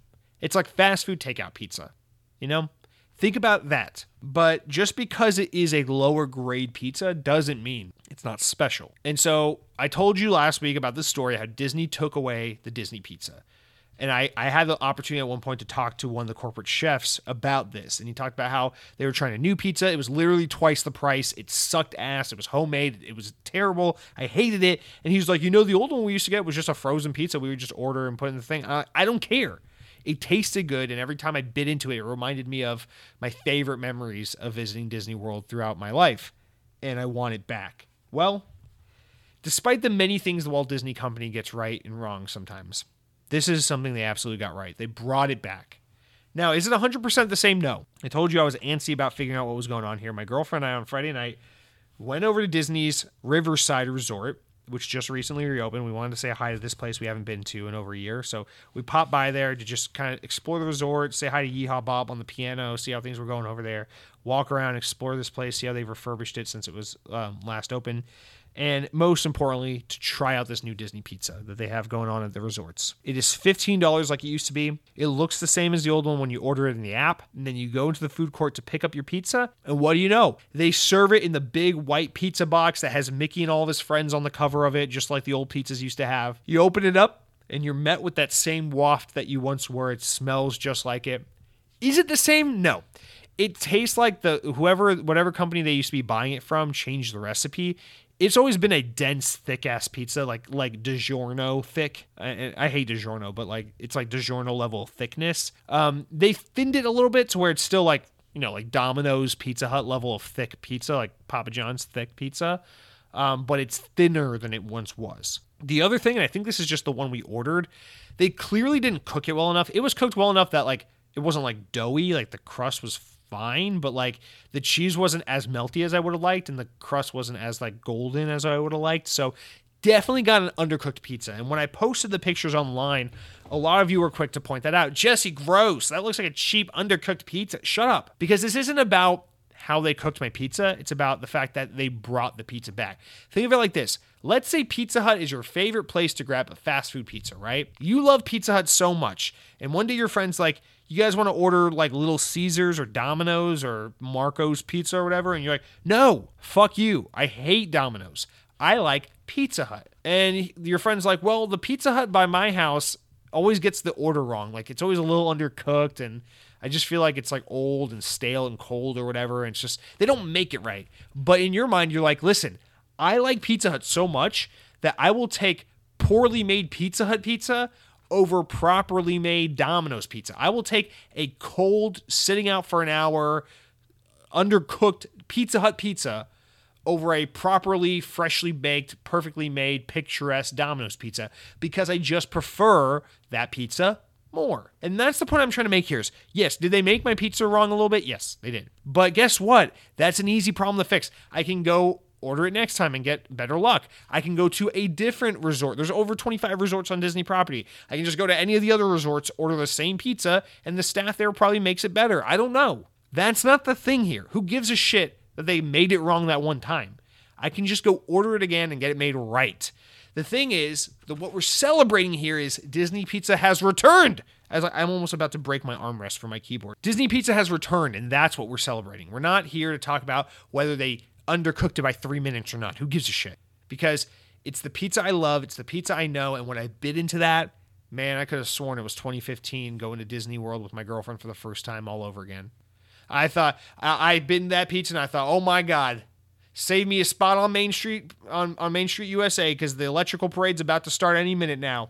I forgot all about the fact that the Great Movie Ride had been torn down. I forgot all about the fact that there was a COVID pandemic and we were wearing face masks at a theme park now. I forgot all about the fact that Disney just fired shit tons of people who were good, hardworking people who didn't deserve to lose their jobs, but they did anyway because they wanted to save money in the middle of a pandemic and they can get away with it. I forgot all about the fact that now I'm a jaded local who doesn't appreciate the parks the way I used to because I can just pop into Magic Kingdom anytime I want as opposed to having to save up and just dream about planning my next trip to come down. I forgot all about those things. And for one moment there, I was just a little boy eating my Disney pizza just the way I remembered it. So, guys, I just want to take this as a week. First of all, moment of silence. Nothing died. I don't know why we're doing a moment of silence, but I just wanted to appreciate the fact that Despite the things Disney sometimes gets wrong, this past week they got something right. And they brought back one of the most important experiences, one of the most quintessential Disney experiences, and that is the Disney pizza. And I think we're all better off for it. Okay. That being said, I also tried Johnny Rocket for the first time. I've been trying to do Johnny Rockets for I feel like 10 years now. It's fine. It's good. I liked it for what it was. It's like slightly better Steak and Shake. I don't like that they give you a plate with ketchup on it, but they take the ketchup bottle and they make a little smiley face out of it, trying to be cute. I thought it was a death threat. I was very offended by it, and we left promptly. All right, now what I've been playing. So this week, I got some good news. I actually made some progress. I finally finished Psychonauts 2, and guys, I got to be honest. I'm not sure about favorite, but so far, Psychonauts 2 is definitely in the top 3 spaces for Game of the Year for me so far. I love this game. I think it is a vast improvement over the first game in almost all aspects. There are things about the first game I absolutely adore, like the Milkman level, but oh my god, by and large, Psychonauts 2 is just so visually beautiful to look at. It feels and controls so goddamn well. It's such a nice, modern 3D platformer. The writing is so incredibly funny and charming, and the story is just so incredibly endearing and cute. It really is. It's a really nice, heartwarming story, and I feel like we don't get enough games like this. It's really, really well done. The game is so beyond me, like how creative it is. It's just so witty. It's so creative. The way it constantly, like every level, every enemy type, every concept in the game is some spin-off of like some psychological condition or some like turbulence or emotional distraughtment in someone's life, and it's about manifesting like our psychological turbulence in translating that into like gameplay features, and it's just such an incredibly creative and fun game. And I know that's kind of what the spirit of Psychonauts has always been, but man, like Double Fine flexing that muscle in 2021 is a lot more impressive than them flexing that muscle in 2004, because where we are in the conversation surrounding mental health and all these things, and just kind of the way they're able to use that modern nuance to apply to this game's creativity and gameplay mechanics, it makes for a very, very unique and special game. And I just got to say, Psychonauts 2, simply from a creativity and level design story perspective, is just one of the most impressive games I've played in quite some time. And then the gameplay is just fun as hell. I appreciate that that's a lot more linear than the first game, so it gets rid of a lot of the old school archaic kind of design of like, where do I go next? What am I supposed? How do I know I had to collect that or have this item before I could do this level? All of that's out the window. It's a lot more straightforward. Just like, go here, this level. Now you're in this level. Back to the hub world. Go talk to this person. Now you're in that level. And it's very straightforward, very fun. The pacing's great, and the game's a great length. It's like a 10-hour experience. It's just super fucking fun.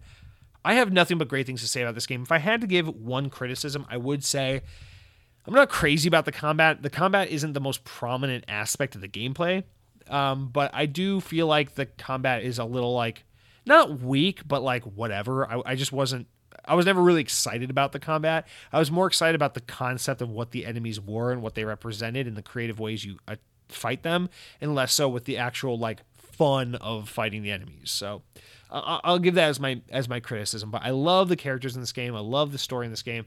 I love the creativity and just kind of the themes and the message of this game. It is a very compelling game. I think, you know, this year the games that stand out to me the most that I played, like brand new games, or Shadow Warrior? I already forgot the name of it. I didn't even beat the game, but goddamn, it was so fucking good. Cyber Shadow and Psychonauts 2. Those are like the two games that stick out to me the most of all the new games I played this year, that I'm just like, damn, that was a good game. But yeah, man, I absolutely recommend that game. Could not recommend it more.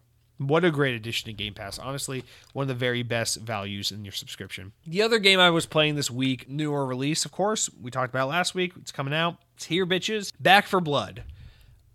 I wish I could be as high on Back 4 Blood as I am on Psychonauts 2. In fact, I really truly thought Back 4 Blood was going to be in my top 3 games of the year this year. Because you'll remember, I've been saying for months now, like, how fucking crazy is it that here we are in the past 12 months, we basically just like cucked out to my childhood Xbox 360 nostalgia with the games I used to play religiously, being like Call of Duty World at War with the original zombies, Left 4 Dead 1, one of my favorite co-op games to play with buddies, and Halo 3. And then it's like, here we are, this fall 2020 to fall 2021 time period is just like Call of Duty Black Ops Cold War. It's basically just like bring you back to your favorite era of Call of Duty. And Back 4 Blood, it's basically just more Left 4 Dead. And Halo Infinite, it's basically like a proper, in all aspects, like direct sequel to Halo 3. It's like, whoa. Like Xbox Series X just quickly became like adult Xbox 360 for me. Like, it's fucking awesome. And I've been looking forward to this so much, but for as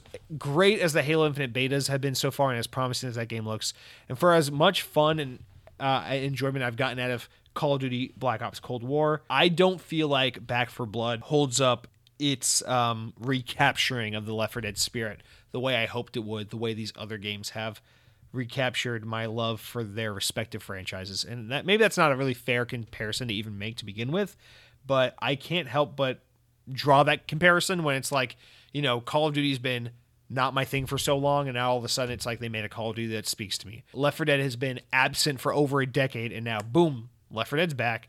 You know, Halo, I love Halo 4 and 5 so much, but Halo suddenly went from like being this new thing that 343 envisioned to like exactly the nostalgia you have from 2007. Here we go. It's Halo 3 all over again. And it's like the fact that like we're just going back to the well. We're just going back to like my embryonic childhood love for these respective franchises just had me so giddy with expectation and excitement for these games. And oh man, I'm very disappointed to say Back 4 Blood does not hold up. Sorry, it doesn't make good on its promise.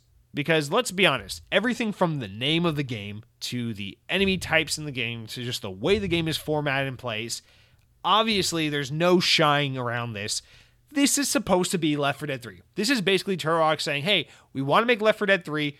We don't own this franchise anymore. It belongs with Valve. They're never going to make Left 4 Dead 3. So fuck it. We'll make Left 4 Dead 3. There's no denying that's exactly what Back 4 Blood is. I love it. But Back 4 Blood, it misses the simplicity of Left 4 Dead. It completely forgets it. Because the thing that was so great about Left 4 Dead is, and maybe this is controversial, I'm a Left 4 Dead 1 fan. I think Left 4 Dead 2 is phenomenal. I love both of them. But I prefer Left 4 Dead 1, actually. I love the simplicity of like, here are 4 campaigns. They each take like 30 to 45 minutes to beat. And they are all equal in length. And they are all equal in like value. It's just basically what kind of setting or setup do you want. They're all based on like typical tropey horror movie setups, right? There's the one in the woods. There's the one in the abandoned downtown. There's the one that's like a crashed plane. I love it. And it's just like you pick up, do you want the assault rifle or do you want the shotgun? Do you want pills or do you want the health pack? Do you want the pipe bomb or do you want the Molotov? And it's just very like A-B kind of binary choices with your loadout. And it's just very like everyone starts from the same place. No matter what character you pick, they're all equal. And it's just as simple as you pick it up, you pick the character, and you play the fucking game, and you have fun. And it's really fun all by yourself, and it's really fun with just one other friend, and it's really fun with 3 other friends to make it a full 4-player co-op experience, no matter how you approach this game. It's pick up and play, it's easy to understand, it's fun as shit. And that was the beauty of Left 4 Dead. It was so simple. It was so... Because I remember the first time I played Left 4 Dead, I remember being so confused by it, because I was like, I've never played a game like this. And I still to this day distinctively remember the very first time I played Left 4 Dead. I'd been looking forward to playing that game forever. It came out fall of 2008. I got it around my birthday, spring of 2009. So a couple months after the game came out. I remember bringing it home from GameStop, super fucking excited to play this game. And then like 30 minutes into it, I was like, so this is the game? Like, it's just, there's no cutscenes, there's no story, you just like pick the character and play the game. And then, like, I remember being my first campaign, like, oh, okay, so that's it. And then I can play the other one, or I can go back and play this again. And I remember, like, it just kind of clicked with me. After that first night with the game, it just clicked with me. I'm like, this is unlike any experience I've ever had in a game. And it's just so fun. Like, the beauty of Left 4 Dead is it kind of instantly drives its replayability home to the player the way that, like, a 25-cent arcade machine does, you know? Like... You think about a game like Galaga. We're just talking about Mr. Ono, who just passed away. You know, like a game like Galaga is so simple. You put the quarter in, you're the spaceship, you move left and right, and you shoot. You just shoot, you move, and you dodge enemies, and you shoot, okay? Simple as can fucking be. And then you die, and it's like game over, insert another quarter. You're like, that's it? That's it? Okay, all right. Another quarter. Let's try it again. And it's just fun because it's endlessly repeatable and fun to do again and again and again. And that's the beauty of Left 4 Dead. Back 4 Blood completely fucking misses this by all measurements. It's like, here's a hub world. You got to load into this hub world. Which character do you want to play as? Mind you, they're all completely different. They all have different stats and skills and loadouts. And here's like 85 million fucking weapons for you to choose from. And on top of all of that, which is pretty easy to get over, right? It's not too big a deal. On top of all of that, the menu system is completely fucking broken because where you go to select a level is different from where you go for like training / card deck building, which is all equally looks the same in this fucking unnecessary hub world when you could just have a start menu. And then on top of all of that, this is the real kicker. The fucking card system, man. The card system sucks ass. Now, the good thing is you can mostly just ignore it and like just, I don't know, get out of my way, click a card, go. But it's like, I don't want the game to have these cumbersome added elements that I don't care about and I'm just blowing off. Like, I want to understand the game. The beauty of Left 4 Dead was like, you understand the totality of the game instantly the moment you pick it up because it's just about shooting zombies and getting from point A to point B and having fun doing it. And Back 4 Blood is like, well, this one gives me a 10% increased buff on healing. And this one, which gun should I choose and which attachment do I need for my weapon? And it's like, no, it's stupid. And then on top of that, Back 4 Blood sucks because the difficulty is fucking completely broken. So Left 4 Dead had 4 difficulty modes. Back 4 Blood only has 3. So they got rid of the easiest mode, just normal, hard, and very hard instead of easy, normal, hard, and very hard. And that's like fine, whatever, okay. But the problem is the way that the special infected, which are mostly like Left 4 Dead special infected, the way that they work though, the way that they're balanced and tooled in this game is in such a way that like you cannot play this game by yourself. You can try. The game will let you play by yourself. It sucks. It fucking sucks. It's way too hard. This game absolutely demands you play it with at least 1 or 2 friends. You have to play it cooperatively. You cannot just like do, and don't get me wrong, Left 4 Dead's like that, right? In classic Left 4 Dead, you can't just run 20 yards ahead of your team and be like, bye fuckers, because a smoker's going to grab you and then someone's going to have to come save your ass. That's in the spirit of Left 4 Dead, but this is different. This is like, this guy can't go over here and take on this enemy because he's going to be overpowered. So 3 guys got to take on this enemy. And this person can't be over here setting up this trap because everyone's got to be focused on this one objective at a time. It's the kind of cooperativeness that's not like, I need to be with my team and help them out in case I get in trouble. It's the kind of cooperativeness that's like, we're not going to get past this if we don't work together. Left 4 Dead only had that issue, which isn't an issue, it's a feature, if you played on hard difficulties, because it was like, that's what the hard difficulty is for. It's for players that want that extreme cooperative experience. But the easier difficulties were for people who just want to run and gun and shoot fucking zombies and play with their heads turned off, just brain shut off, play, shoot zombie. Back 4 Blood just doesn't let you do that. It's way too involved. It's way too cooperative to focus to the point where if you're going to play by yourself or you're going to play with randos and no headsets, you're not going to have a good time. You are just not going to have a good time. And we played it on, I've almost exclusively played this on stream. I played with other people. And so I've been fortunate enough to not really have that experience too much, but man, it's just not Left 4 Dead. It's just way too convoluted, way too complicated, way too many skills, way too many things. These like random boss encounters that don't need to be there. So many of the things where it's like, do I need to kill this zombie or do I need to run from this zombie or do I like what? I don't like it. And let me give it some credit. I like its modern sensibilities. I like that it has aim down sights. I like that it has run. The visuals are great. The game looks fantastic. Once you get more into the game, it has some really nice locations and varied places to explore. I like that there's a lot of creative, like, oh, you're at the end of this part of the campaign, so like you have to do this objective. And it's like a lot of like cool stuff. It's not just like call the horde, defend it until rescue arrives. It's like, okay, get 2 guys on the turret here while these guys run and retrieve this item. So it's like cool shit like that. Again, it plays into the cooperative nature, which makes it really bad for single player. But when you are playing with others, it is pretty cool to have to pull off this cooperative feat together. So there are moments of excitingness, and don't get me wrong, I'm having fun with this game, but I just know that from what I'm experienced with Back 4 Blood, this is a game where I want to experience all the content this game has to offer one time, and then I want to uninstall it and be done with it. And then when I have the itch, I'll play Left 4 Dead on Steam. And that sucks. I wanted Back 4 Blood to be like, all right, guys, step aside Left 4 Dead 2. Time to put you out to pasture because we finally have a new Left 4 Dead game. But that's just not what this is for me. So, I don't know. I mean, the other thing is like the acts are so fucking broken. Like there's continues and stuff. So it's like, oh, you've died too many times in this campaign. You can't respawn. You have to restart from this point. And like Act 1 is like 7 chapters long. And then Act 2 is like 1 chapter long. And then Campaign 2 is like half the length of campaign 1, and it's just completely fucking out of whack and broken. The pacing is off. Everything's locked from the get, so you have to play through it in order to unlock it. You can't just pop in and play whatever you want, whenever you want. It just takes away all the replay value, the arcadey fun to pick up and play, the easy to understand nature of it. And I get that it's all based around, well, we have this card system, we have this monetization system, we're going to have battle passes and try to make money off the game down the road. And I feel like all of that is completely detrimental to the core experience of Left 4 Dead, and the game is just sorely lacking as a result. So is Back 4 Blood a bad game? No. In fact, it's a good game. If you're not looking at this as it has to be the next Left 4 Dead game, if you're just looking at this as like a fun co-op zombie shooter with friends, it's a pretty good time. It's a pretty fun game. It's a well-polished, well-put together, mostly fun adventure. If you're looking at this as like, I want to recapture that same magic I had on Left 4 Dead 10 years ago, this is not it. It feels like, and the frustrating thing is, in so many ways it looks and feels like Left 4 Dead, but in all the ways that it really counts, it drops the ball. And maybe that's a controversial take. Maybe that's a unique take. I feel like a lot more people are higher on this game than I am. But again, I don't hate it. In fact, I do like it. I'm just let down by it. I had higher expectations, I guess is what I'm saying. And it's not. I'm usually not one to overhype things. I'm not usually let down by games. Usually, like if a game, I know what kind of games I like. Usually, like if a game looks like a Jesse game, I know it's a Jesse game.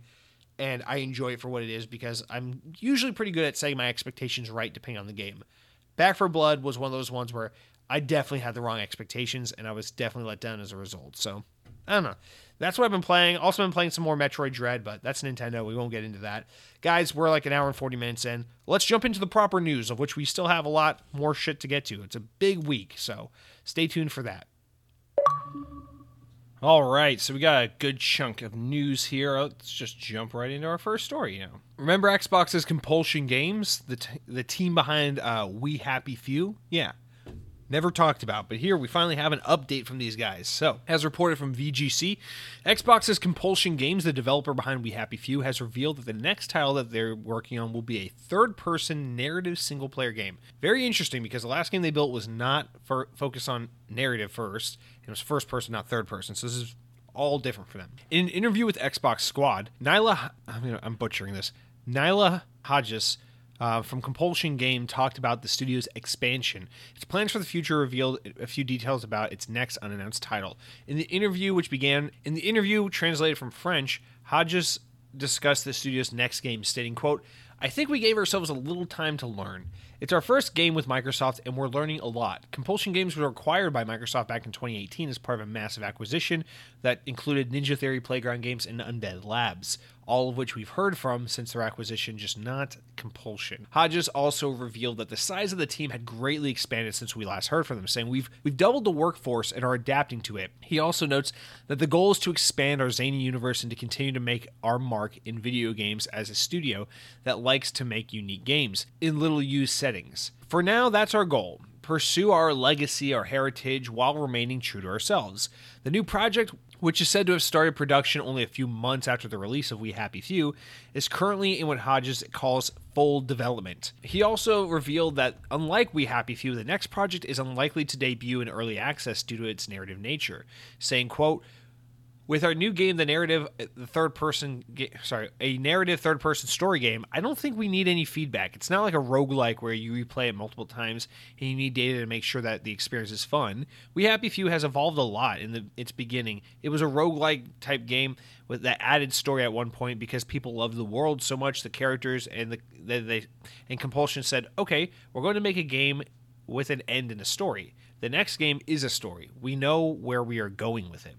When asked she, I don't know why I had he, I had it written wrong in the earlier notes. When asked what she thinks when she thinks we'll see the game, she responded with, "I have no idea." Some of this is like quirky a little bit because the translation from French adds some quirkiness to the way it's written, and I don't know if that's things we can be looking into or if that's just a translation bump, right?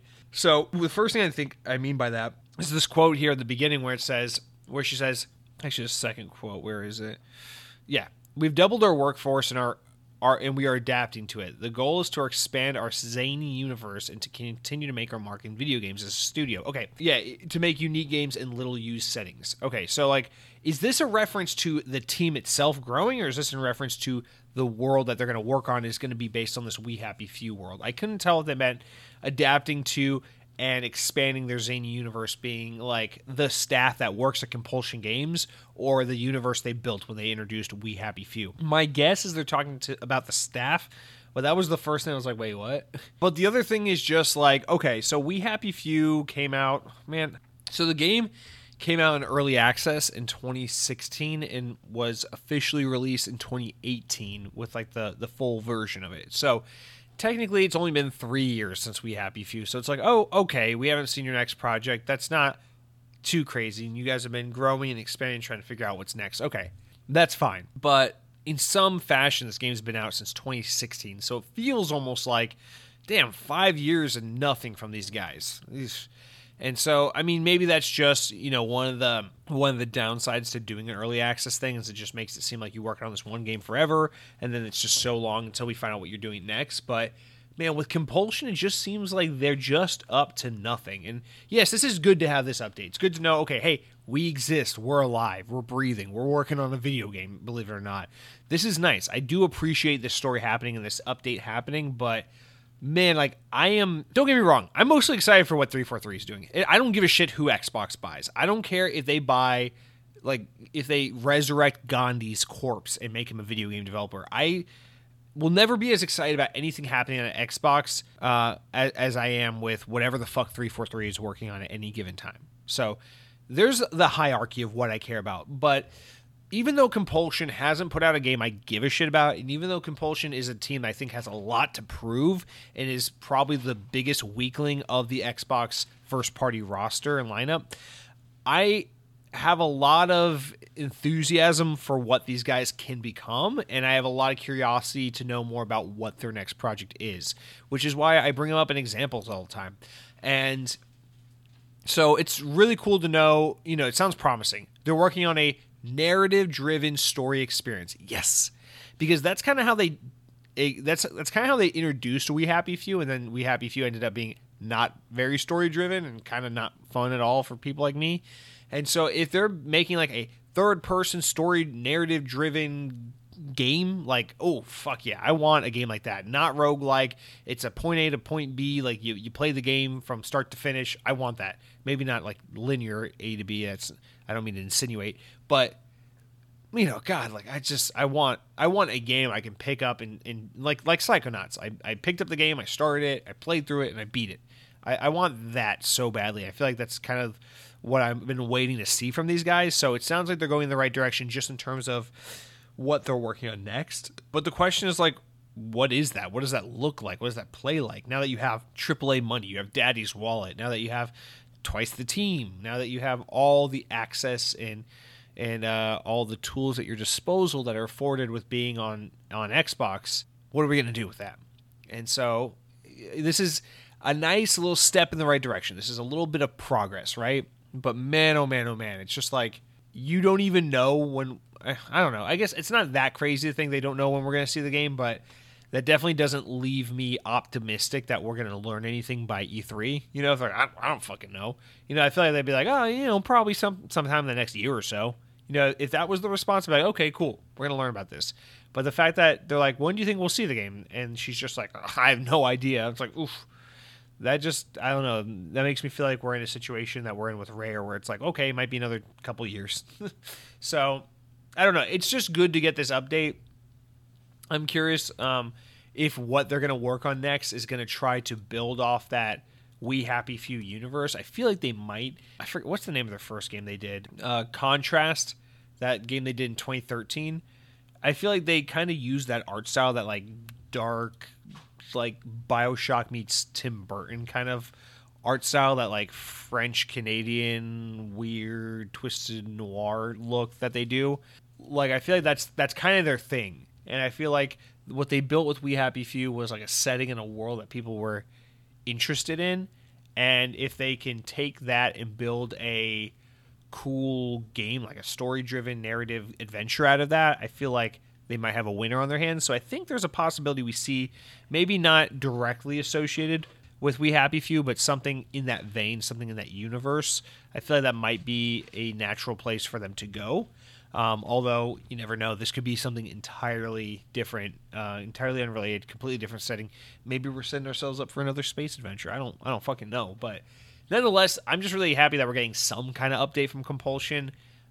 Because I guess the way my thing is, it's like every team that Xbox owns right now, it's like they have an identity. In Exile, they haven't put out a AAA first party Xbox exclusive title yet. Now that they're first party, they haven't done it, right.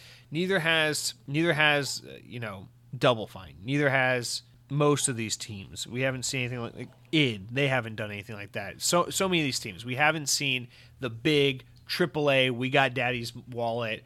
Here's our full effort trying to make an Xbox exclusive title, next gen, AAA, all that. We haven't seen that from all these guys, but I feel like all these teams already have an established identity. Compulsion Games is the one developer I'm like, I'm not convinced you have an established identity. Unlike Ninja Theory, unlike Playground, unlike Undead Labs, unlike, the Initiative and Compulsion are the two studios where I'm like, I don't know what to expect from those two teams. And at this point, it seems like, the Initiative, we do know what to expect more. So I don't know. I guess that's kind of why I'm so curious about what they're up to. But it seems like since We Happy Few's been completely like properly released and out, it's only been like 3.5 years. So, all right, I'll give them that. But man, sooner or later, I want to see what these guys are up to. All right, next up, VGC also reports that Xbox Game Pass has attracted fewer new subscribers this last year than Microsoft had originally targeted. According to a financial document filed by Microsoft last week, and spotted by Axios, the number of Game Pass subscribers grew by 37.48% during the past 12 months, ending on June 30th. The company had targeted a 47.79% increase, meaning that they missed their target by over a full 10%. In Microsoft's previous fiscal year ending on June 30th, 2020, Game Pass subscribers grew by 85.75%, outperforming the company's goal of 71%. The subscriber growth target is one of several performance goals tied to the Microsoft's execs' stock compensation for competitive reasons. Microsoft's filing reads, Targets and results are expressed in terms of year-over-year growth rather than actual subscriber numbers. Game Pass launched in June of 2017, of course, and became essential to Microsoft's gaming business, attracting over 18 million subs as of January of this year. According to the latest publicly announced figures, the service offers members access to over 100 titles, including the first-party games launched for only $10 or $15 a month, depending on the tier you get. We all know how this goes. In their earnings call this past July, Satya Nadella, CEO of Microsoft, claimed that Game Pass was growing rapidly, with subscribers playing approximately 40% more games and spending 50% more than non-members.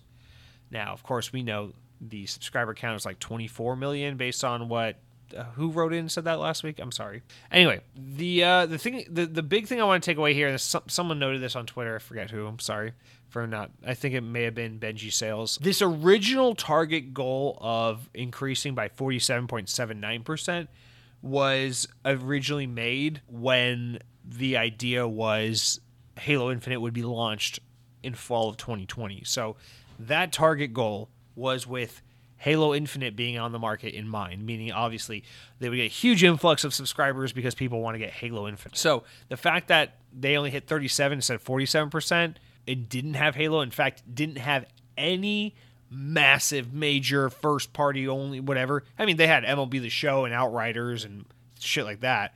And Marvel's Avengers doesn't count because this ended June 30th. So, I mean, they've had huge gets. Don't get me wrong. I'm not trying to cut them too much slack, but they didn't have Halo Infinite or anything like that happen with Game Pass. So they did miss that huge white whale kind of game that would have just boosted subscriber numbers like crazy. So that's the first thing I want to mention. The other thing I want to mention is, now that's the giving Microsoft the benefit of the doubt. Here's the scarier number if you want to look at it on the other perspective, which is generally Microsoft sets pretty conservative goals because they like to exceed expectations like any company would, just because this makes things look very, very promising for investors. So this is very common where you see Microsoft, They smashed revenue goals for fiscal quarter. They smashed subscriber numbers for Office 365. They smashed Surface revenue, blah, blah, blah, blah, blah. They always like to set their goals a little lower than what they actually think they're going to do so that it makes their numbers look really good to investors when it's like, oh, yeah, look, we beat our expectation by 5%, by 10%, whatever. So the fact that they missed their expectation by 10%, by 10 percentage points, well, not by 10%, by 10 points off of what they expected. That's rough. That's really fucking rough. Because that is a massive gap. You know, if you're expecting on like legit industry analysts and number crunchers and things like that to help you get a really accurate number, a soft number that you can easily attain, and then you're off by that much, that's not good. So, is Game Pass okay? Yes. Is Game Pass doing very, very well? Yes. But Game Pass failed to meet their internal expectation, and knowing Microsoft, they usually set it a little lower than what they actually believe. And so that is not a good sign if you look at it that way. So I do just want to point that out. Now, keep in mind, Xbox Series X is a console that came out in November and still to this day has yet to have a big AAA console exclusive, gotta buy the Xbox for this game. Still doesn't have it. All the big games that have come out this year have been on previous generations of hardware. They also work on your Xbox One. They also are on PS4 and PS5 and PC. So there haven't been like that many reasons other than just like people want new shit for people to be like, oh, I gotta subscribe to Game Pass, gotta buy a new Xbox, gotta do that. And the bigger thing, just because there's less of a correlation between like selling the new Xbox and getting people to subscribe to Game Pass. The other thing I want to mention is last year there was a global pandemic and everyone was at home and everyone was subscribing to Game Pass because they needed things to keep themselves busy. Right now, what we're seeing is, you know, gaming revenue is going to be long-term up from where it was pre-pandemic, but it's not going to be as high as it was during the peak of the pandemic because guess what? A lot of people are back to work now. A lot of people are vaccinated and comfortable with going out and doing shit again. So that need to stay home, be on Game Pass, play all the latest games, buy all the latest games, just game, because you got to entertain yourself from home. That's coming to a close for a lot of people. And so there are probably a lot of people who are like, I don't need Game Pass anymore. You know, I had it last year during COVID. It was great. Now I'm not working from home anymore. Now I'm out and about. I'm going out on Friday nights and Saturday nights. I'm going back to the club. I'll be wearing cologne and shaking my tail feathers. So, you know, there's people out there like that. And maybe some of those people are like, well, Game Pass hasn't gotten a huge game in a while. So I stopped subscribing because, you know, I go out now. There's no big game pulling me in. And so there's a lot of factors at play here. I would say that this one is not that devastating because people kind of returning to normalcy after COVID and because Halo wasn't included in these numbers like it was initially supposed to be. I'll say you can give this one a pass. But if next year, you know, they're that off again, you know, maybe they set their expectations a little more conservative so they don't run the risk of doing this again. But if they have a similar goal or expectation of mine and they're off by that much again, you know, maybe then it's like, oof, that's not great. But still, keep in perspective, Game Pass is doing absurdly well. Game Pass is doing very, very well. It is still growing. It's still growing fast. People are still getting on that train.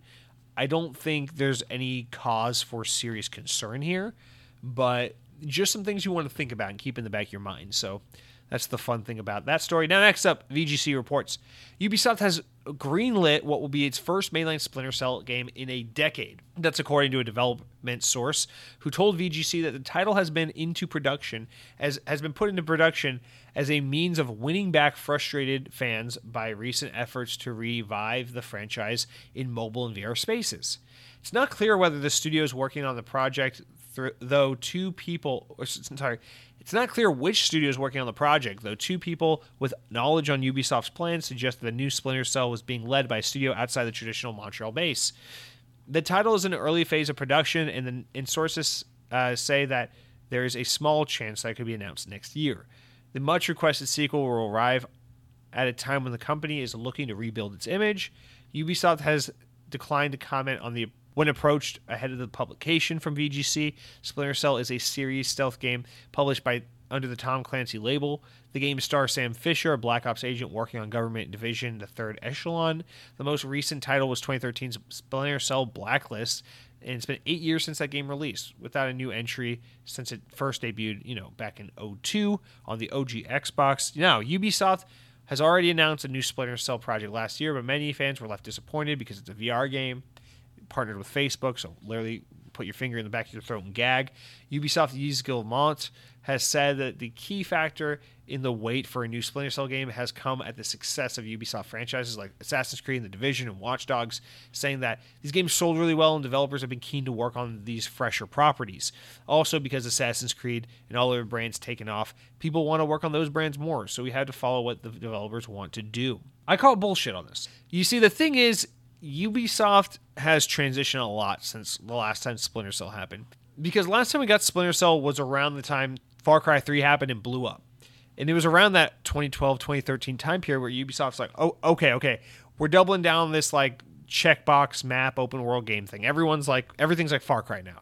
And then Assassin's Creed started turning into that, and Far Cry doubled and tripled down on what it was, and Vision happened, and then they turned Ghost Recon into basically a Far Cry game, and everything like that. And then we got, that kind of brought us to like the Ubisoft we've known as of late. And then even more recently, we've seen Ubisoft be like, okay, now everything's a games as a service. You got Rainbow Six Siege and Hyperscape and this new Ghost Recon game that's supposed to be like a battle royale and all this shit. They're just trying this what is it, Defiance X or whatever, X Defiant or whatever, this new competitive free-to-play shooter thing they're doing.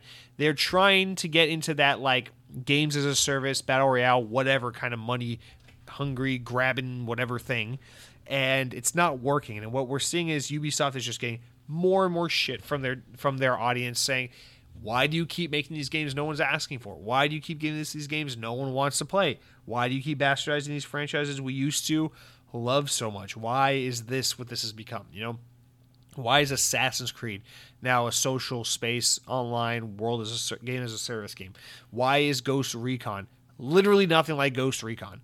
Why is everything pretending to be Far Cry? Why is Far Cry's formula not changed one fucking bit in a decade at this point? And these are the questions people are starting to ask. People are starting to get really frustrated with Ubisoft. And so it seems to me, especially because there's just so much frustration at like, dude, everyone loves Splinter Cell. Make a fucking Splinter Cell game. I think this is their way of saying, okay, at this point our big issue is an image issue. We need to get people to not hate us, because Ubisoft was kind of always the big publisher that people kind of respected, you know, compared to like Activision and EA. And so this is bad for them. It's really important that they protect that brand of like, hey, we're the big corporate, big name public video game publisher that you actually like. And so I think maintaining that image is priceless and absolutely paramount for them. And so it seems like what they're prepared to do here is basically just be like, fuck it, we got to put together a Splinter Cell game. And they're prepared to basically just announce a game that they're just in early pre-production, just greenlit the idea for it, but have no concept for what the game is, nothing to show. Basically, they're prepared to announce this game the way EA announces their games, with the developer sitting in front of a computer monitor, and the computer monitor has like a single piece of concept art in the background, and they're just like, we love Splinter Cell, and we're really excited to announce that we're working on more Splinter Cell. Please look forward to this game in like 6 to 10 years, please and thank you. And that's not great, you know. That's basically them just being like, how can we stop the hemorrhaging of our brand identity here? And they're like, announce a Splinter Cell game, right? And now they got to figure out, because if this is true, that the reason why they stepped away from Splinter Cell is because they feel like the game needs to evolve and change fundamentally so that they can give you a good reason to come back to a game that's otherwise become kind of dated in terms of its gameplay, which I don't believe, then they got a bigger problem here, because now they're greenlighting a game they don't have a solution to their so-called problem for yet, you know? So that's the other aspect here. I think the bigger problem here is that Splinter Cell is a very linear, one and done, story driven single player experience, and they want Splinter Cell to be something that is more mainstream palatable. Open world, checkbox, games as a service, co-op multiplayer, open world multiplayer, whatever. Because those are the games that sell 6, 8, 10, 12 million copies. As opposed to games like Splinter Cell, which get a lot of critical praise, a lot of hardcore gamer praise. But when it really boils down to things, it's like, stealth action, you know, that's kind of a niche genre. So they're probably thinking, you know, why are we going to invest all this talent and time into a franchise that's going to sell like 2, 3, 4 million copies when we could make the game that's going to sell like 8, 10, 12 million copies? And I think that has everything to do with why we haven't seen Splinter Cell in all this time. but they're getting to the point where they're like, we're just gonna have to greenlight this because we need to protect our identity, protect our brand, and at that point, that's kind of the goal for them. And that's just how I'm reading into this. But man, it's just something's happening at Ubisoft. They're really slipping. They're really dropping the ball. And you just got to think, in a world where they're making Ghost Recon a battle royale kind of tactical game, in a world where Far Cry is the same fucking game right now that it was 10 years ago, no change for better or for worse, and in a world where Assassin's Creed went from basically Prince of Persia to like fucking, I don't know what they're trying to make it into, like Final Fantasy 14 or some shit like that, you gotta ask yourself, like, do we want this iteration of Ubisoft approaching Splinter Cell? If you're someone who wants Splinter Cell, do you want the Splinter Cell that's going to be like an open world, tactical, espionage? I don't know. I guess you could try to make the Splinter Cell that's like Metal Gear Solid 5 if you want. Maybe that would be in the spirit of modern Ubisoft. But at the same time, I'm like, man, if we're going to do to Splinter Cell what you're doing to all your other properties, you're not doing your fans a favor. You're just going to set yourself up for more torment down the road. So you gotta think about that. Look at Ubisoft's track record recently. Do you really want them making a Splinter Cell right now? All right. Next up, VGC. I told you they're a source this week. They just got all the shit. I love this site. Electronic Arts is creating a new studio focused on first-person shooter games, and with one of Halo's co-creators on board. Marcus Leto, who co-created the Halo franchise at Bungie and performed both art direction and creative director roles, announced via Twitter that he's joining a startup. He's joining a startup developer as a game director, saying, "Hey everyone, I'm excited to announce that I've joined EA as game director, building a new studio in the Seattle area and working on first-person games. Can't wait to share more information with what we're creating." Leto was one of the founding members of the Halo franchise, having served as art director on the first 3 installments and creative director for Reach. He previously created Private Division publisher shooter Disintegration, which ultimately failed to resonate with an audience and led to the closure of Leto's studio, V1 Interactive. Their only game they ever made came out last summer. I played it. Leto had previously suggested that the next career move would be Leto had previously suggested that his next career move would be divisive among some consumers, saying some of you will support it, some will not. I just ask that you will join me in the next leg of my journey. The new EA studio is seemingly going to be its second new developer open in Seattle, shortly following news that former Monolith Productions head Kevin Stevens formed another which will be focused on the development of an open-world action-adventure game, although that seemingly has nothing to do with this one, just coincidentally same area. The new unnamed EA studio will be based in Seattle, but may also support remote working opportunities. This is exciting because we're seeing EA really start to expand rapidly, and it's kind of disappointing to an extent because it's like EA shut down Pandemic, they were great. EA shut down Visceral, they were great. It's like EA shut down a lot of good studios in recent history that didn't need to be disbanded, that didn't need to be shut down. And now it especially feels like it was all for naught because now they're opening all these studios. And it's like, well, what was the point of like just shuttering a bunch of devs for a couple of years to slim up only for you to go back and make a bunch of new studios? Because Respawn Entertainment has a second studio, and then Vince Zampella is heading up that other new studio, so he's working with like 3 studios now. You got what's his name? Kevin Stevens from Monolith, and then Marcus Leto from V1 Interactive and Bungie formerly, now starting 2 new studios in Seattle, which are apparently unrelated to one another. And it's like, EA, you're just opening up all these new studios, and these are like studios, not like support teams for the most part. And so I can't help but wonder, like, what the fuck is going on here? Like, what happened between, like, 2017 and 2021 that you're just like, yeah, we need to shut all these studios down and then take a break for a second and then open a bunch of new studios? It just seems like a whole lot of unnecessary hiring and firing and forming and tearing down, whatever. But that being said, congrats to Marcus Leto. This guy is an absolute legend. I played his game Disintegration that came from V1 Interactive. Now, I feel like the story of that game isn't ever properly conveyed. That was a small team he made of like 30 people. And it was all like young developers, like graduate students and like upcoming developers. And he was it was basically like his class of students that he was like shepherding. And they were basically making this game that got picked up by Private Division to be published, but it was a very like double A, like first attempt at something with this like one veteran heading up the project, but a bunch of very young, fresh talent. And I thought the game, was fun for what it was. I enjoyed it quite a bit. I thought it was very unique. It was like FPS meets like tactical meets like aerial combat. It was just kind of a weird, interesting concept for a game. I thought it was very fun. It wasn't the most polished. It wasn't the most like mechanically addicting game I've ever played, but it was very unique and cool for what it was. And it's really quite a shame that game just kind of came out, flopped so fucking hard, and then the team disbanded almost immediately, because someone like Marcus Leto, he'll be okay. He'll bounce to the next project. All those other developers that worked with him, though, that's so sad. Those guys are probably, that for a lot of those people, that may be their one and only time in the games industry. So it's really rough the way that had to play out. But it's great to see him getting back to work, getting back to forming a new studio, leading a new studio, and with EA backing it with that kind of money and presumably the kind of access to talent he's going to have, especially being in Seattle. Woo! Watch out. We're going to have the Bungies and the 343 guys. He's going to be able to poach a lot of his old talent from his Halo days, possibly, working in Seattle. So this is going to be a really interesting studio to keep your eye out on, especially once you consider, EA. Think about first-person shooters in EA. They have DICE, the guys that just do Battlefield and Battlefront. And then they got Respawn, the guys that do Apex Legends and Titanfall, but Titanfall's dead. And now they got these guys. It's like, okay, you're also first-person shooter? What are you guys going to be working on? It would be so fucking cool if these guys took on Titanfall 3 since Respawn's not doing it. Oh my god, I'd fucking love it.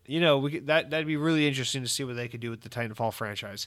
But at the same time, I can't help but wonder if EA wants to internally kind of have like their competitor to it all, right? They got their Battlefield, which is like their super open world, massive, large scale battle kind of game. They had Titanfall, which is like their Call of Duty kind of competitor game. And then maybe they want Marcus Leto to make a kind of more like arena shooter, sandboxy game. Maybe they were like, hey, we want you to make some kind of like Halo type game, so that at EA they can have a trifecta of like, oh, we got a Battlefield, we got a Call of Duty, we got a Halo, whatever. Now that's just some like wild conjecture, but that's an interesting thought nonetheless, right? Is that, if they're going to double down on more first-person shooters, considering they already have a lot of FPS devs, then they obviously want to be going for something else. They got the Battle Royale covered with Apex. They got the big, massively multiplayer kind of thing covered with Battlefield. So maybe they want something a little more nimble. Maybe they want something a little more arena focused or something a little more casual. Maybe they're like, hey, Titanfall's dead because Respawn's working on Apex. So can you guys do a more general shooter game? I don't know. It would be really interesting to see what they come up with, though, because especially when you look at Marcus Leto's track record, he does a lot of sci-fi. He does a lot of like armor and future-looking guns and post-apocalyptic and desolate-looking kind of games. He doesn't do a lot of like military boots on the ground, make your mama proud American military shooters. So I don't see him making like a traditional kind of military FPS. So it'll be really curious to see what he has up in store, what this team becomes, and where they go from here. I love this. I'm excited for this. I'm happy for Marcus, and I'm really excited to see where they go from here. EA looks to be like they're trying to make some right moves. They're trying to get better. Surprisingly, they've been one of the better players of the big three. Activision with all the legal troubles, Ubisoft with all the identity crisis, but like EA's kind of doing all right at this moment. I mean, at any given time, whoever's on top can start sucking. Whoever sucks can start being good.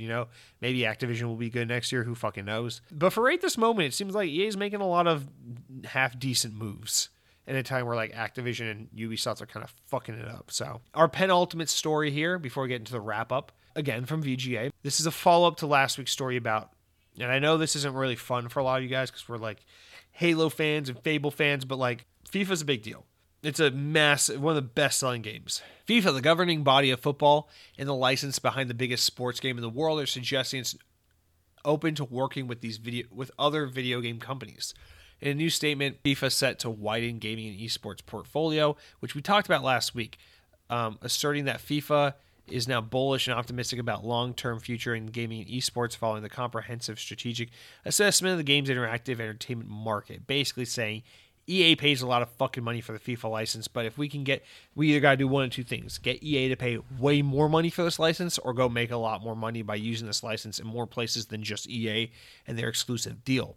So we already knew about that. That's kind of what we talked about last week, but the story is expanding. It's getting spicier and juicier, because the post goes on to say that FIFA is engaged with the various industry players, including developers, investors, and analysts, to build out a long-term view of gaming, esports, and interactive entertainment.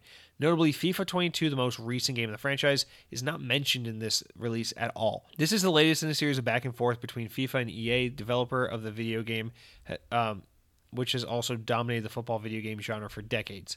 On October 7th, EA's press release revealed that the publisher was reviewing its licensing agreement with FIFA.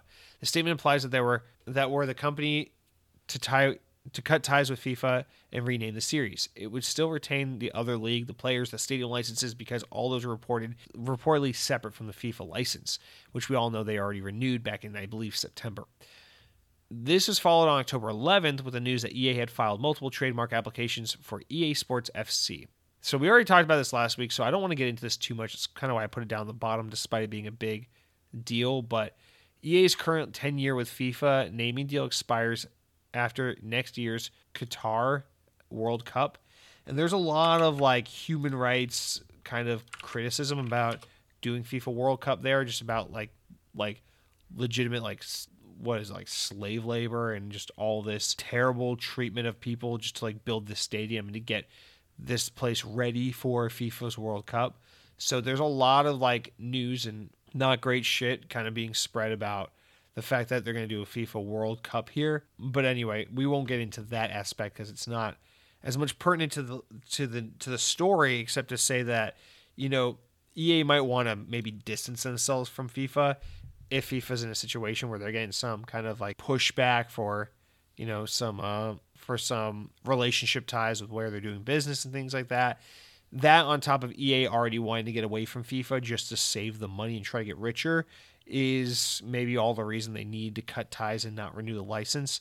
Seems like EA is pretty aggressive about wanting to cut ties, but the problem is the trademark name they came up with was EA Sports FC, which is just the worst fucking name for a sports game. If you go from being EA Sports, from being FIFA to EA Sports FC, man, I can't imagine that doesn't hurt the brand, because when it comes to FIFA, yes, FIFA is a big game because it is the quality soccer game, but also because its name is FIFA. Like, you know, that name means something. And so if EA doesn't have that name, but then, you know, like Konami, who's trying to get in the soccer industry, the soccer games business, you know, if they manage to get that license after EA declines to renew, then man, oh man, like that's going to be rough, because people are going to buy the game called FIFA or buy the game with the FIFA branding. Whereas if we're in a situation here where EA is ostensibly making the same great FIFA game they've always made, but now it's called EA Sports FC, they really run the risk of just kind of alienating a lot of their audience and confusing people and potentially making this a less successful product than it generally is. And this is a game that makes so much fucking money for EA. You would think, like, why mess with a good thing? Just keep that license. You absolutely need it in order to keep selling this game. But they seem to think that they're going to be fine without it, because it looks like we're basically on track for exactly that to happen, for ties to be cut, and for FIFA to go on and do other things, and for EA to change the name of it just so that they don't have to pay this licensing money, which is absurd when you consider how much money they're fucking making off FIFA. It really makes no sense why they shouldn't just pay the license and play it safe going forward. But nonetheless, they want to try to save money as much as possible where they can, because that's big corporations for you. But we'll continue to follow that story as it develops further. But that's our update on it for now. And then just to wrap up, we got some Game Pass information, some new games coming and going. So coming soon to Game Pass on October 21st, we got Dragon Ball FighterZ on cloud and console. We got Echo Generation on cloud, console, and PC. And we got Everspace 2 on Game Preview for PC. On October 28th, we got Age of Empires 4 on PC, of course, new first-party game. Also on October 28th, Alan Wake's American Nightmare on console and PC. That's coming back.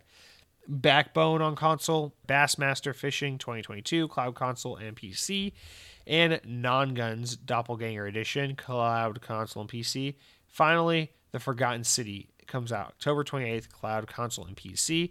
Now leaving on Halloween, October 31st, we're losing a couple of games. We've got Carto, cloud, console, and PC. Celeste, cloud, console, and PC.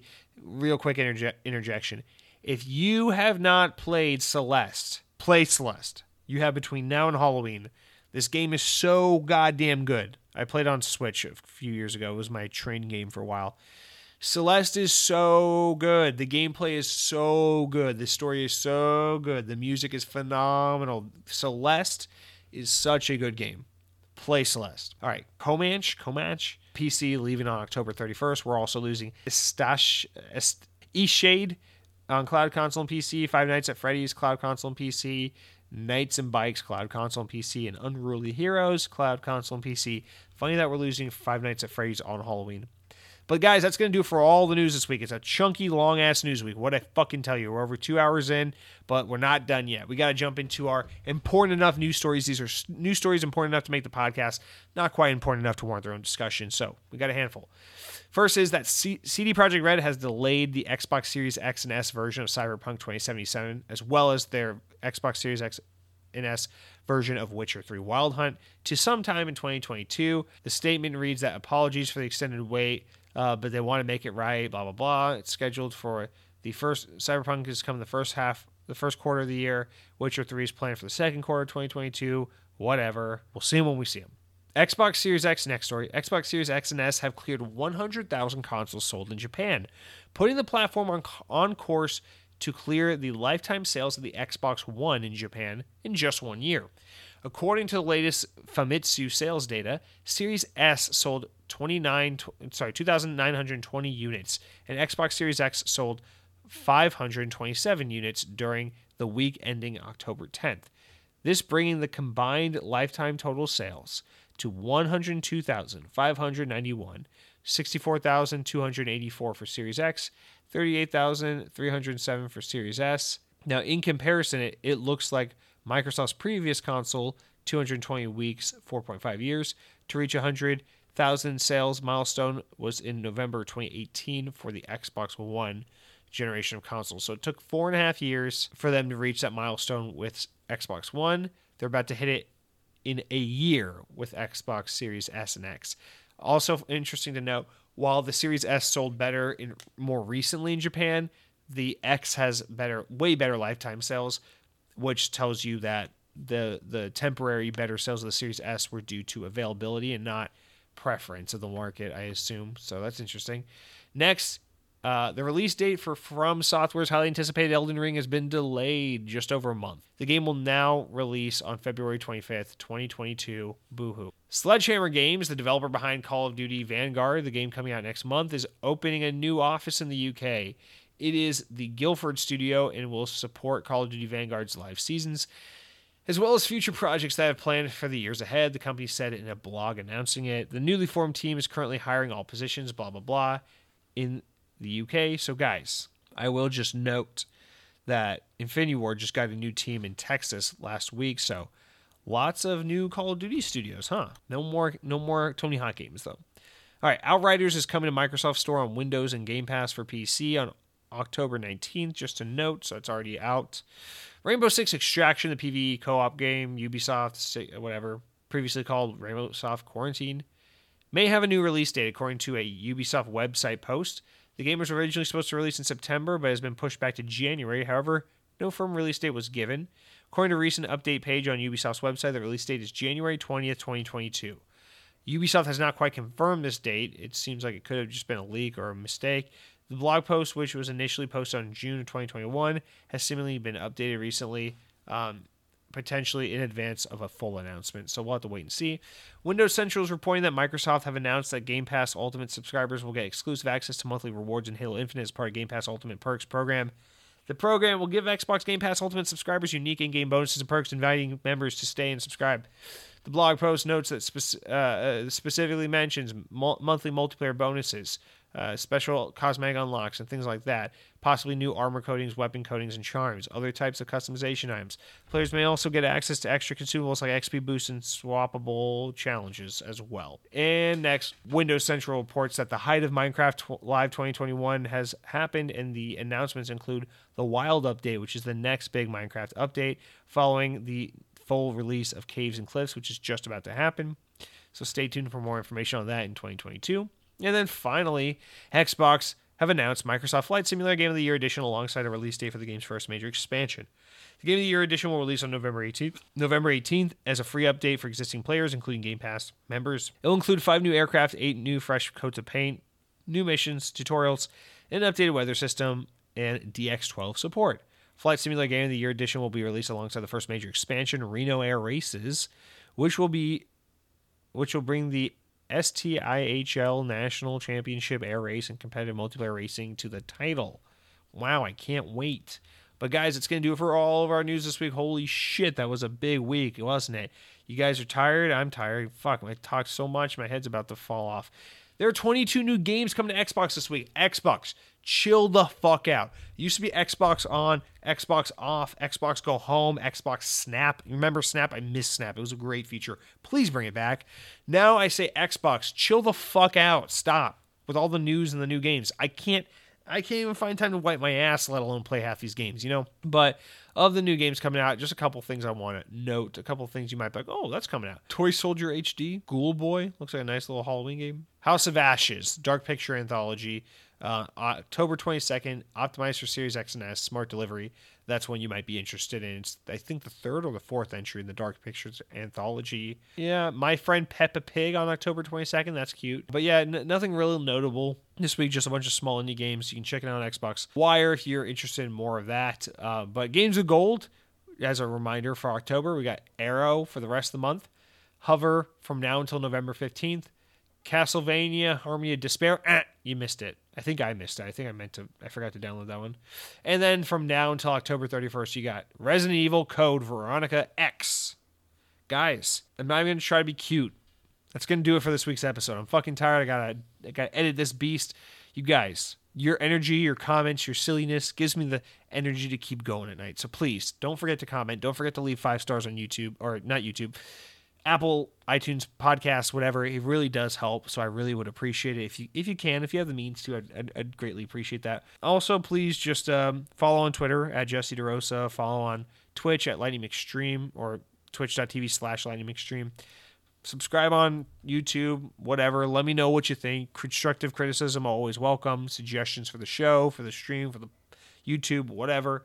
I love your feedback. I appreciate you guys' comments. I always appreciate hearing from you guys. It is legitimately the best part of the show, is getting to interact with you guys and feel like I'm not talking to a wall by myself all the time. So thank you all so much for your support. And until next week, power your streams.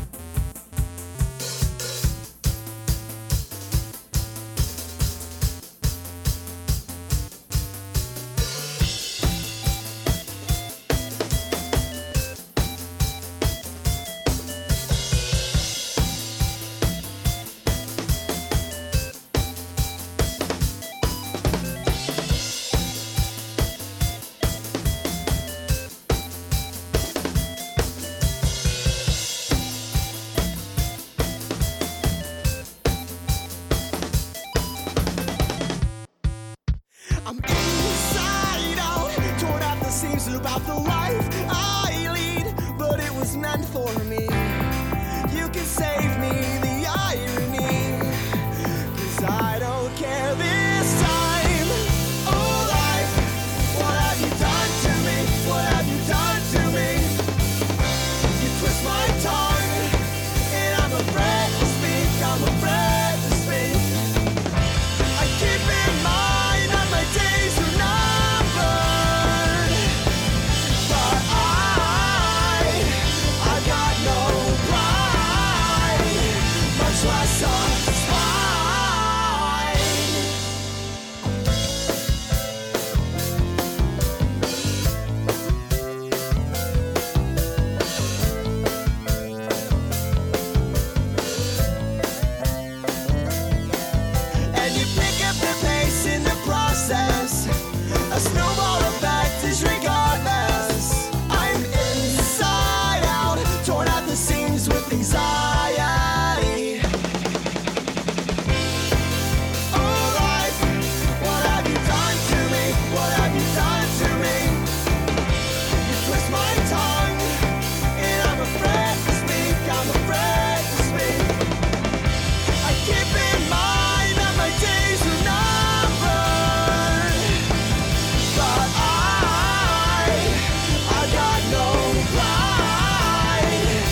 much less our spine.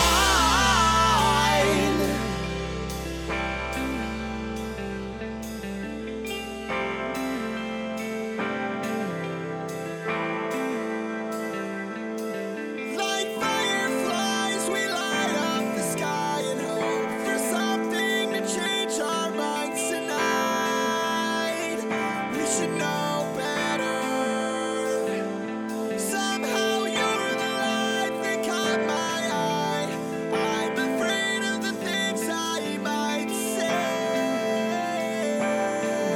tonight. The sun will rise and hide my past. You won't recognize my face, my name. This is what happens. We lose control. This is what happens. We're all contagious in this world. This is what happens. We lose control. This is what happens. It's all contagious in this world. This is what happens. We lose control. This is what happens. We're all contagious in this world. This is what happens.